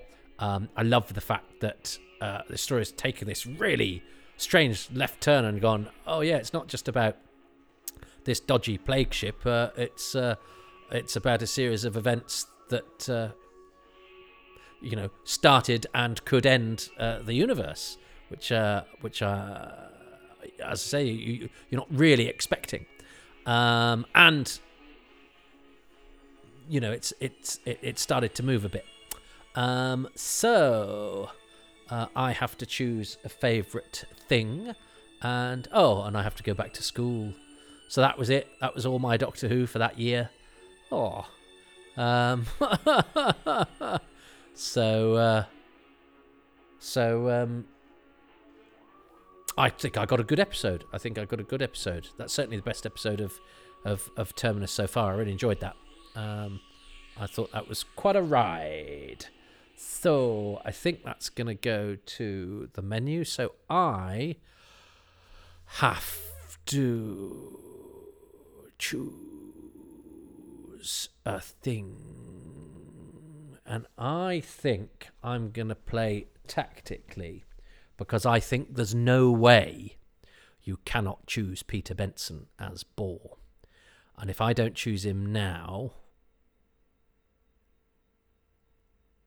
Lawrence Clark, my guest, comedian Lawrence Clark, might. And if he chooses him next time, well, that's okay, because I get the point next time. Whereas if he chooses him this time and I don't get the point. So I am going to choose Peter Benson's Bohr. I think he's a lovely character. I think he's even more lovely because of the casting, which on its own is very, very good. But then, he does what you would hope an idiosyncratic actor like Peter Benson would do. And I think he's pitch perfect and really watchable. And you like it every time he turns up. So I'm choosing Peter Benson as Bohr as my thing for part 3. So part 3, I think the highlight for me is the fake human figure, which Olvie makes out of the old cloaks, again for no apparent reason. I don't know why he wants to fool people into thinking that he's still standing there. I look absolutely nothing like a person, but it still feels cigarette. I also love Peter Benson and this whole thing is Bohr, because there just aren't enough Scousers in Doctor Who. And I think amongst a cast of, let's face it, some quite bland characters, he really stands out. So yeah, I love Bohr. So Lawrence chose 2 things there, but I think one of them he was being cheeky about, which I didn't even talk about, which was the fake mannequin set up by Olvia to just slightly annoy anybody who was partially sighted and had and didn't bother to check that thing that doesn't look like a person isn't a person. It's a funny old beat in the story. But yes, he chose Peter Bohr. Hey, Peter Benson. He chose Peter Benson. So that's a point for me, which means that if I get both of Lawrence's next 2 things, and I'm sort of kicking myself because I should have gone for the skirt in part 2 rather than Olvia's boots. But I'm not sure how I would have felt about choosing the skirt in part 2. But it is probably the most memorable moment of the episode. Anyway, done now. Can't do anything about it. So that is part 3, which is a victory for me. Appropriate that the episode that I was allowed to watch all those years ago is the one that came through for me again. And it is, in fact, coming through for me in the story, because I think the story's really picked up and there's quite a lot going on. And, the stakes are really high now. So let's see what happens in part 4, where if we're not careful, it's the end of the world, boys. And so, welcome to part 4 of Terminus. My thanks to Lawrence Clark, the comedian, writer. He's a great campaigner for disability representation in the arts. I've known him for a long time, since before I got with my partner, who is also a big campaigner for disability representation in the arts. So let's have a nod for that while we're here. Still a lot of work to do. But let's go to see if there is a cure for Terminus. And we're on part 4. And I'm going to press... I'm on the episode selection menu. And I'm going to press enter in 3, 2, 1. Here we go. So poor old Terminus. And of course, I've tried to accentuate the positive. But I can... and it's one of those stories that is bursting with ideas. And actually, there's potential in all of the characters as well. But I think it clearly was really scuppered by... I mean, did they... I think they lost a... They had to do a remount day. So they lost a lot of time. And that's, that's hard. These things are shot so blooming quickly anyway. Considering the things that they had to do, this really that's a great pacey start with the explosion and the flashing lights and the judder. I think it perhaps needed a bit more judder in the earlier episodes, to give a sense that this was a spaceship that was alive and that was failing and the bits were, going wrong elsewhere. I think it could have been done with a bit of that as people were walking up and down the stairs. I texted a friend of mine the other day and said, I'm watching Terminus. It just seems to be a lot of people, glum people, walking up and down stairs. He said you should do a series of one-line story descriptions like that. I like the inexorable of the switch. It's a very Doctor Who thing, that, isn't it? To accuse people of being spies. It's a very stagey fight. But that's good. I like that. Oh, and I like the way that Dominic Guard leaps before thwacking him on the back. That's a nice bit of fighting, and that's a lovely high shot.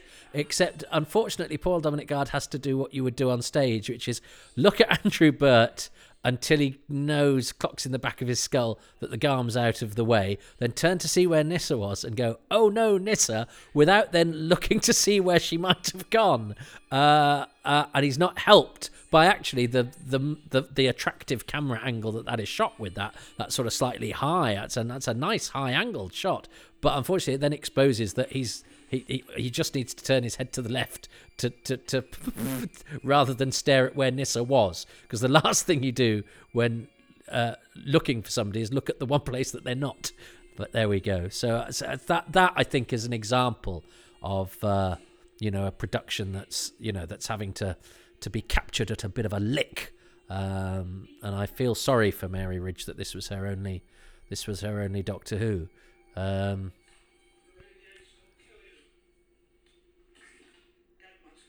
Yeah, and I think, because of course nowadays you'd be able to sort of have some shimmer around those engines to give a real sense of the radiation crackling around it.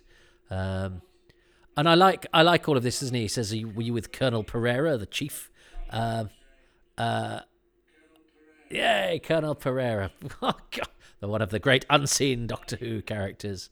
So I like all this sort of feeding of the backstory in. I could do with more of a sense. I like it when you get just little crumbs of a life outside or before the show. Oh, and this is the explanation. We're slaves and we depend on Hydromel, which I think is a cracking idea.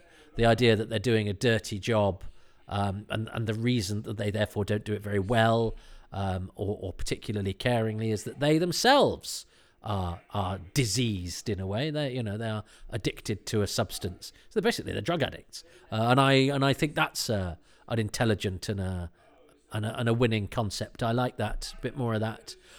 We could have maybe done with a bit, because this is the first time we've found this out. So we've been with the Vanir for a couple of episodes, not quite knowing explicitly. I mean, they've told us that they need the Hydromel, but that's the first time we've had it sort of explicitly stated what it is. And he's just pretending, isn't he? I see. Oh, because he's got his stick. So very good, sneaky. He will be able to get the gun because he's got his because he's got his stick. I like that. I don't know how radiation works, though, because doesn't that mean the gun will be covered in radiation? But he could, I don't know. Oh, yes. And he holds the gun like an expert. And that's quite a nice dynamic, that in this little civilization, or this office environment that they have, having a gun suddenly gives him power, suddenly gives him one-upmanship over Iraq. So we're back in the beautifully shot. We're back in the beautifully shot ventilation corridors, which thoughtfully have the tannoy system in them as well, or it's just very loud and you can hear it wherever you are on the ship.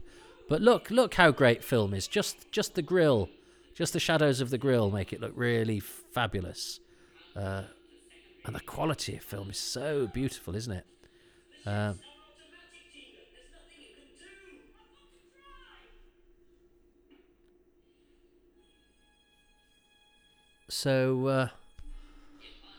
Yeah, stairs again. Come on, run. Come on, this is dramatic. Sorry, I got annoyed then. But that's the problem, because the stairs have got sort of griddles on them. She's got high heels on. It's all that sort of staging. It's the physical staging that's really hard when you're doing multi-camera, because you can't lop off any maneuvers to tighten them up in a way that you would on film. And I'm not undermining how hard it is. Again, I'm a bit thick. I don't understand why the doors appear. Should I know why the doors appear? I normally think I'm pretty good on what Doctor Who stories are about, and I've seen them a lot, but there are bits of this I'm not quite sure I understand. And that's the. So yeah, the skull means that they can go on to the TARDIS. That thumping of the console isn't what aborted the. It's difficult because I'm talking through this. Stephen Shapansky said I should watch these with the subtitles on, because then I would be able to give a better account. Oh, poor old Nyssa. It's very brave, actually, to give her the disease. Actually, because I keep forgetting this is her last story, and they set her up as this sort of scientist, don't they? And it's I think it's a much more interesting choice than just have a sort of marry somebody off. But well, we'll see what happens when we get to it. I like this. I buy the switch. I think the switch is nice and strong. The bending of the metal bar works. And this is where the Garm comes into it, which is very nice. Elisa, I don't think any Elisa Goddard's lines are more than 2 sentences. So good for her for doing it. It's not quite the deal, Turlough, although Mark Strickson is giving it admirable zeal.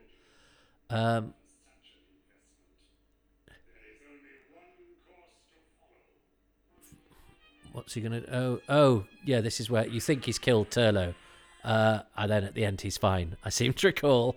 And it's just, that was your final warning. I'll kill him next time, I promise. I know, but we'll have this conversation a fair bit.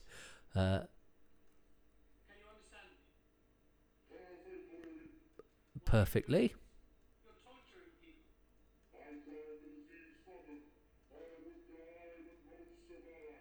No, not a clue. It's something like some will die and most survive.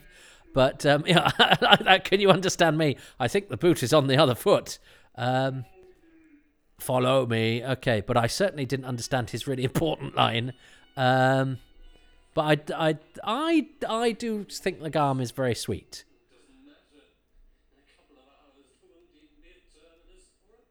Oh, yay, Boar. Yes, because it's interesting, because we sort of have to take Boar's word for this. So we first see him sort of going, the reading still climbing, and he sort of wanders into the Forbidden Zone. So it's interesting that we don't see him find the information in the computer and when there's quite a lot of stuff that goes on. But Stephen Gallagher said a really good thing in the documentary where he said, is it the writer's job to make it easy, or is it the writer's job to put the story down and for everybody who's making it to rise to the challenge? And I think he is a really, really good writer, and I think his instincts are correct. In that you don't pander to write the easy option, because then you're always going to get something quite pedestrian. Whereas he's gone, he goes for the harder option, and that when it pays off, like it certainly does in spades in Warrior's Gate, you get something amazing. And when it doesn't quite pay off in this, I think that the writing is still intriguing and the setup is still intriguing. It's just that the action is, can you imagine this in sort of, dark, gloomy corridors and dripping and rusty and, shuddering ship and bits of steel. Imagine it on the set of Alien. I know Doctor Who couldn't do Alien, but I think that's what. And see the guy on there with just the eyes, way. But now you can see him. He's a walking dog. Oh, but I like him. And credit to Davison. And I like the fact that the Garm is so honest. And just goes, no, you don't have to lie to me. And it's quite shaming of the Doctor there, really, because you don't have to force me or lie to me to do it. I'm going to do it anyway. But Davison is strangely underused in this. He hasn't. Nobody's quite had enough to do.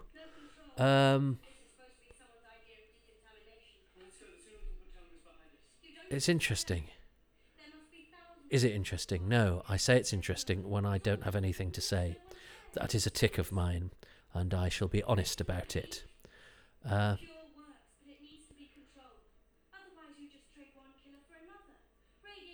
Yeah, so I was a bit in episode 2 when I sort of said, it's a flawed system having this cure that doesn't work.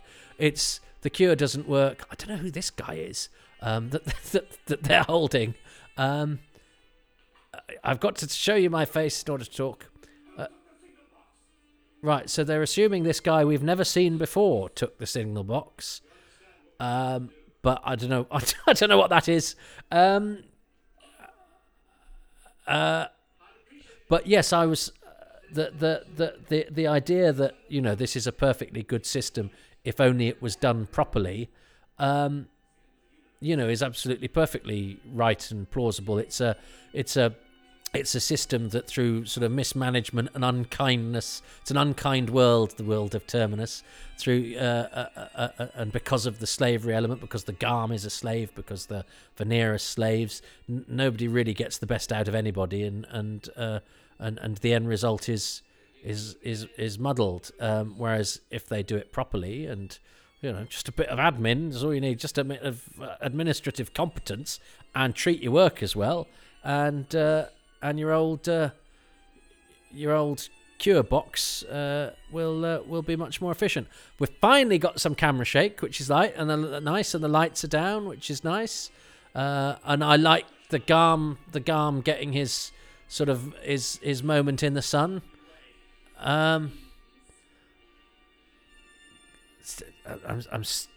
still waiting for Lisa Goddard to get. She hasn't really got a story arc, has she, Lisa Goddard?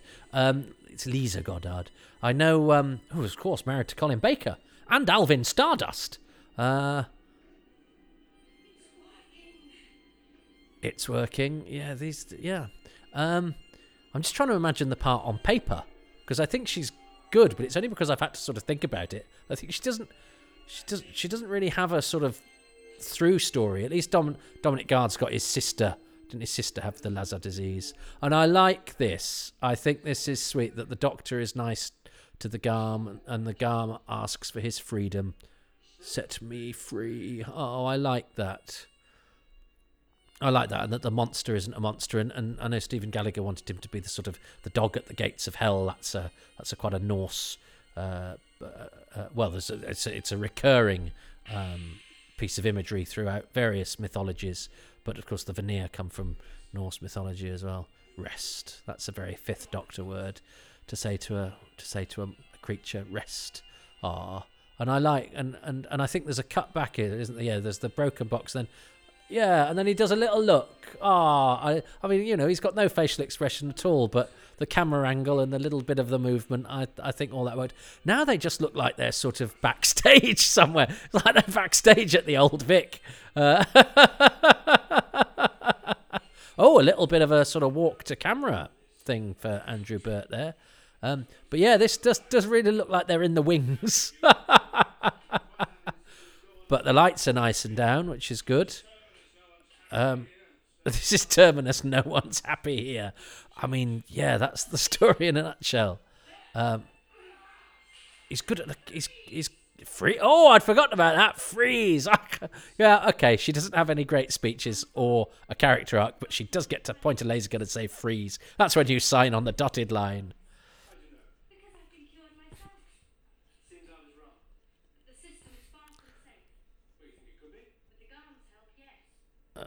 And good old, I think it's a really positive thing that they do with Nyssa. When I mean, it still sort of, I think, comes out of nowhere. But because companions, could be perfectly happy at the end of the story before, and then this is when your contract's up, off you go. Whereas I think stuff gets seeded a bit more now. There's far less character continuity, as it were, over the seasons, and I don't mind that. I don't think one's better or worse, really. I like the fact that Doctor Who is about new worlds. I was hoping for something rather better on the other side. I love that, and actually, I used that in my In Memoriam video.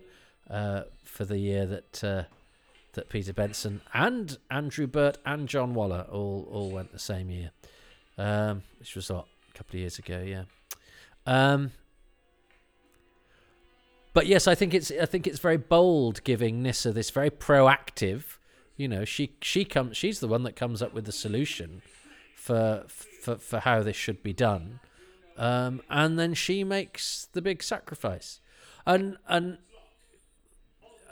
Valgard looked like he was the sort of bad guy, but actually he was he was the one that was sort of bucking the system, and not because he's necessarily been no, he is. I suppose he's sort of nicer than Arak, isn't it? We're supposed to see that as a victory that he's won, but he's he's not he's by no means an angel, and I quite like that it's a sort of rough and ready character that's the sort of the heroic one of the Vanir. They are, they come from quite a grubby and morally compromised place. That these aren't, not everything's pretty. I love how she can tell what it is just by looking at it. It's these drugs you can have, and they will also be the lighting system on the planet Frontios in the future.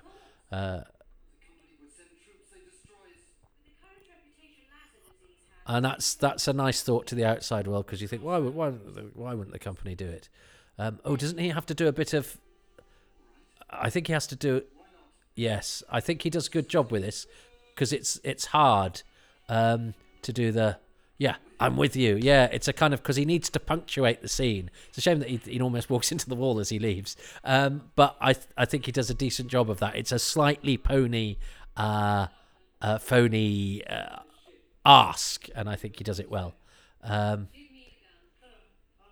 I really like the way that Dominic Guard does the kind of, no, it's all right, I'll shoot it. And she's like, oh, you big wet lettuce. But I like the way he does it. He's very pretty, isn't he? And I do like his hair and the headband. I like that whole look. And he and his brother Christopher are voices in the Lord of the Rings animation, the Ralph Bakshi one, aren't they? And I think they were also... Were they both in A Woman of Substance? With Jenny Seagrove and Liam Neeson.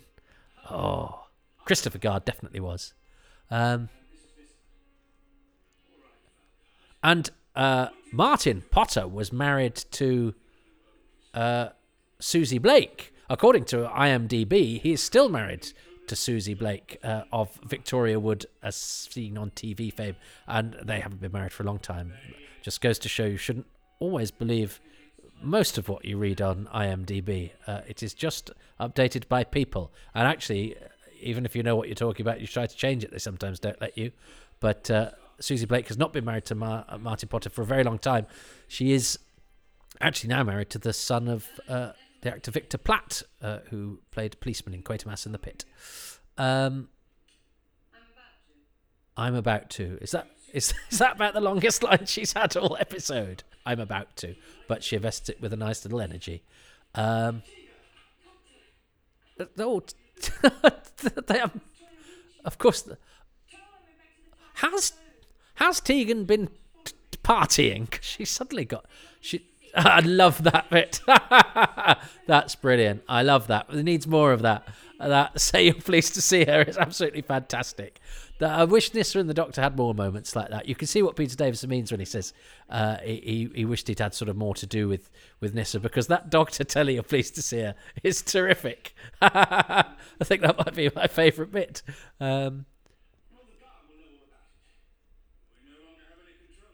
And I like the philosophy behind this, you know. Yeah, don't... He was doing it before because you told him he had to, and because he had a box. Now just ask him nicely. He's a good dog. And I sort of feel the same about Terminus. As I've really wanted to champion this because I like the underdog or the undergarm. But this is really nice. I mean, it's appropriate. It takes place at the bottom of some stairs with everyone being glum. They could have done a lot of symbolism where people were happy when they're at the top of the stairs and sad at the bottom of them. This is excellent. The reprise of Nyssa's theme from Keeper of Traken, which is a beautiful piece of music. And I like the way the Doctor goes to shake her hand and she gives him a kiss. There's real emotion there from Sarah Sutton. And you know, they're not afraid of saying, but this is going to be really hard, and do you want some clothes? And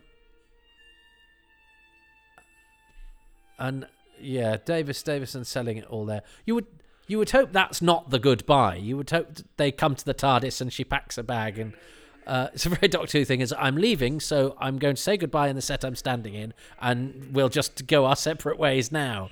But I think it ends here, doesn't it, with the Black Guardian shouting at Turlough. So I like to think that's not the last that Nyssa and the Doctor see of each other, and she comes and pats a bag and goes, yeah, I'll still serve Terminus in more than my underwear. There's a skirt lying around, so you can have that as well. And Olvie will go, yeah, and I bundled up a cloak to make it look like a man. You could use that too. And I love this because we've seen the Black Guardian only on the TARDIS scanner. I like the fact he's suddenly in clear, you know, and you know, it goes really close. You can make out the hair sticking out of his nose. But I like that because he's such a striking image, and he's, you know, not many actors I think can get away with looking right down at the camera. And he does it. He's got such a demonic aspect. I think that's and it's quite shocking because he's been slightly sort of ephemeral on the scanner, to suddenly have him, you know, crystal clear and, you know, as close as you can go. That's a great way to end the story. So I'm sorry if I was a bit thick and didn't pick up all of what or didn't quite follow everything of the story, which I hope is unusual for me. And I'm sorry if I was perhaps a bit top heavy with the criticism early on, but I'd really expected to struggle with episode 1 because I'd remembered the first time that I'd struggled. Not the first time, the time I watched it in the Week of Rose. And I did it for Running Through Corridors as well. I'd forgotten about that. But you will have to read about that when the book comes out, which will be in about forever. And I remember just not having an awful lot to say about it. So I hope I had some interesting things to say about it, even if it was only the fact that Martin Potter isn't married to Susie Blake anymore, so that you can update your social diaries. I've got to choose two things. Well, Nissa's leaving scene, obviously. And I suppose that includes Dr. Teller, you're pleased to see her, which I think is terrific. And I suppose the idea of the slavery of the Vanir, which I think is an interesting dynamic. When Doctor Who stories often follow a very similar template, I think having something like that in it that comes from slightly left field and is unique to this story, or particular to this story, and it does help the plot a little bit. It helps. It's a little bit of the world building. And Doctor Who's interesting if it's taking you to to different places and introducing you to different structures and civilizations and that sort of thing. I think it's that. I'd like to say the Garm, but I know I'm being overly kind when I'm being nice about the Garm. I just think he's quite sweet. I know if I showed that to any of my friends, they'd laugh me out of the room. So I have to be careful. And I suppose I like, I don't really know enough about it, but I like the fact that Stephen Gallagher, brings in elements of Norse mythology, and he's ambitious. He wants to grapple with big concepts and big ideas and shovel them into Doctor Who, and I enjoy that ambition. I like his writing, and I like his appreciation of what the possibilities of Doctor Who can be. And if you ever get the opportunity to hear an interview with him, I haven't listened to it this time round, but I remember on the commentary for this, him really sort of pitching in and almost acting like a moderator and keeping things going and bringing perspectives. He's obviously done a bit of his homework, not just about his stuff. He doesn't just talk about himself. He's found out a bit about the actors and all sorts of other stuff. And that's a sign of him, really. I think I've only met him the once. But I really enjoyed his company, and he came over to meet me here in Manchester, which was very nice of him. And he's a really warm and engaged and enthused guy, and he likes Quatermass. So do I say Stephen Gallagher is my thing? But I don't know if that's cheating. And I don't know if... Yeah, no, damn it, it's my podcast. I'm going to say Sarah Sutton, Nissa's leaving scene, which includes the... you can tell Dr. Please just here. And also, because I was talking about Janet Fielding in that last scene, I don't know if she's not been to a disco the night before, because she has. I've been out till 3 o'clock in the morning. And I've thrown all of this on and got to the studio throat. She sounds like she's been on a bit of a rave, had a few fags outside a nightclub at 3 a.m. and perhaps had a glass of wine before bedtime. Because Doctor, she's very throaty in in those final moments of part 4. So Nissa's leaving scene, and I'm going to say Stephen Gallagher. I like what he brings to Doctor Who. I'd have liked to have seen him do more Doctor Who. I like the fact that he still engages with Doctor Who. I just like Stephen Gallagher. And so bringing the Norse mythology and bringing, trying to create some sort of interesting system with the Vanir. Those are going to be my two things. I don't think Lawrence is going to choose that. I think I might have thrown away what little advantage I bought myself in episode 3. But it's nice to acknowledge people you like sometimes. So I'm going to do that. I was never going to win with Terminus anyway, was I? Part 4. I guess what I love about Part 4 is that it's one of the few times in the classic series where a companion feels like they give it a proper send-off. The whole story is around Nissa's departure, right from when she's synthesizing her enzyme, right at the start, which is a clue to what she's going to be doing after Doctor Who. So, yeah, quite unusual for the classic series. She doesn't just decide to go at the end, but there's a proper send-off. And then, finally, my fifth overall thing to love about this, I'm going to cheat because it's the DVD cover. And what I love about the DVD cover is the fact that they've superimposed the school motif over Nyssa, so that when I look at it, it looks like she's wearing a large black bra with white furry trim. Although that could be just me as well. So I've been Lawrence.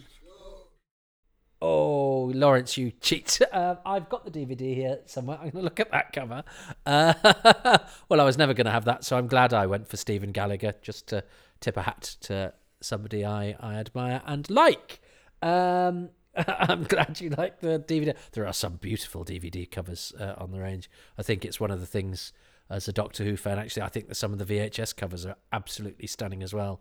I think it's one of the things. Some of the alternate ones you find online as well. Some of the fan artwork and covers that people have done. Doctor Who is such an inspirer of creativity. But the ones we get for the range have been, and the new Blu-ray box sets. Oh my goodness!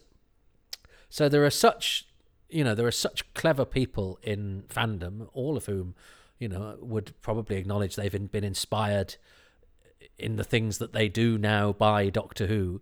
And yes, there's the artwork, the layout, and all this. There's not many people who work on various bits of the Doctor Who range who didn't get drawn there because they were fans, which is an extraordinary thing. I don't think you get that with many other commercial releases of stuff where the people in charge of the a particular element of it and necessarily dyed in the wool fans of something. So Doctor Who has been very much fueled. Well, no, we just benefit. Doctor Who would still be good without fans, but I think I certainly as a consumer, get very excited by the fact that the DVD cover, the trailer, the coming next trailer on the DVDs and all that sort of thing are done by fans who are also professionals in what they do, and produce something that you talk about. You go, have you seen the cover of that? Have you seen the next time trailer on that? So that every little piece of a Doctor Who release is a sort of talking point, which is great because I love talking about Doctor Who, as you can probably tell. Lawrence, do follow him on Twitter and do follow his Facebook page. He is an excellent live comedian, but he's also done some really thoughtful and funny short films and sketches. And his stand-up, he does refer to Doctor Who. I'm not entirely over the moon about comedians talking about Doctor Who in their sets because that's my turf, biatches. Anybody who just takes what I said seriously you don't come to any comedian shows ever. But it is my turf. Even he's a good comic in his own right, but the fact that he also throws in Doctor Who references sometimes means there's an added bonus for the likes of you and me. And he's a trailblazer. But there are more disabled comics emerging on the circuit now, which is a good thing. But Lawrence has been doing it for a very, very long time, and with great skill too. and I think has been somewhat overlooked. And which gives the lie to, oh God, in diversity they just give gigs to any old person just for the sake of diversity. Well, I think Lawrence deserves to have had his place in the sun, irrespective of the fact that he's a disabled comedian, just because he's a really good comedian. So I would check out his stuff. I think you will very much enjoy it. And I know that Lawrence has got some good gigs coming up and is making waves in various different media. So I know that we will be seeing more of him, and rightly so. So I hope we managed to get through. I thought Terminus would be a bumpy ride. In fact, if anything, it needed more bumps. I think its big problem, which I hadn't until I had to sort of talk about it here. And I know I'm supposed to be accentuating the positive, but I think what is responsible for a lot of its bad reputation is that it's very static and very glum. And I think if it had got a little bit more pace and a little bit more sense of this, spaceship that was malfunctioning and shuddering and it's not its fault. It's set in a floodlit studio in on BBC sets. That's Doctor Who. That's Doctor Who anyway. But I think it just needed a bit of pace and a bit of energy. Needed Graham Harper there on the floor going, come on everybody, give it a bit of welly. But I feel sorry for Mary Ridge because it was made under hugely compromised circumstances. And I still think it's interesting. I still think it's beguiling. I still think there's a world there that I don't quite understand. So that's nice because every time I think I watch it, I'll still be searching for things, but not to the extent that I can't follow the story or I'm baffled by it, but it's still slightly nebulous, which is interesting, and there's plenty to recommend in it. But for now, it's Boar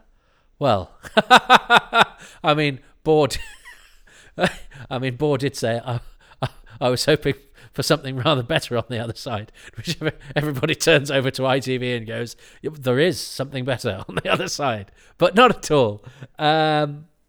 Oh, well, look, thanks for listening. I hope you're all well. I'm getting as throaty as Janet Fielding in the final scenes now. So I'm going to stop talking and I'm going to destroy the box and set you free until the next time I take you, I hope, to a slightly happier time and place than the grey environs of Terminus. Until then, goodbye. I've been Lawrence Clark. You can find me on Twitter at Lawrence_Clark or on Facebook at Lawrence Clark Comedian, or my website lawrenceclark.co.uk. Thanks. Thanks very much for listening to Happy Times and Places, which is presented by me, Toby Haydock, and my special guest this time around is Lawrence Clark, who can be found on Twitter at Lawrence with a U _ Clark without an E. And at the time of recording these credits for this omnibus version, Lawrence's comedy pilot Perfect will be premiering on the Dave TV channel on August the 26th, 2022, but thereafter it will be available on the UK TV Play app. So check that out. He recorded that, of course, after he did Happy Times and Places, and I like to think as a result of being on it. Congratulations, Lawrence. He's a good guy. Thoroughly deserves it. I'm grateful to him and, of course, to the many patrons who make this podcast possible, and they include Ruben Herfindahl, Stephen Moffat, Christopher Joyce, Kevin Murdoch, Stephen Chris Stokes, Michael Herbert, Gary Thomas, and CM. The music is by Dave Gates, the artwork Dylan Patterson. And if you would like to be a patron, then you can sign up at patreon.com/Toby Haydock. Tiers start from as little as £3 per month, and even on that lowest tier, you can get a 10% discount for signing up for a year. And you get pretty much everything available on that lowest tier too, apart from a couple of little trinkets that lure you up the patronage ladder. But the bonus material, the exclusive podcasts, the AMAs, all that sort of thing are available for the minimum fee, which is £3 a month. And there are usually 3 releases per week. There's also the Ko-fi option, which is a one-off payment whenever you like, of whatever denomination you like. They pretend it's cups of coffee. I don't actually drink coffee, so I would probably get other stuff with it, like tea. And that, unfortunately, does not get you any of the bonus material, but it's basically a way of chucking a couple of pennies into my hat as you pass if you're feeling flush on that particular day. It's the busking version of podcasting, and that's fine by me. But look, I know times are tough. I've just looked at how much a train ticket to London is now compared to what it used to be, and you're not guaranteed to actually get a train. So just listening to these is great. But a 5-star review and some ratings on the internet would be great.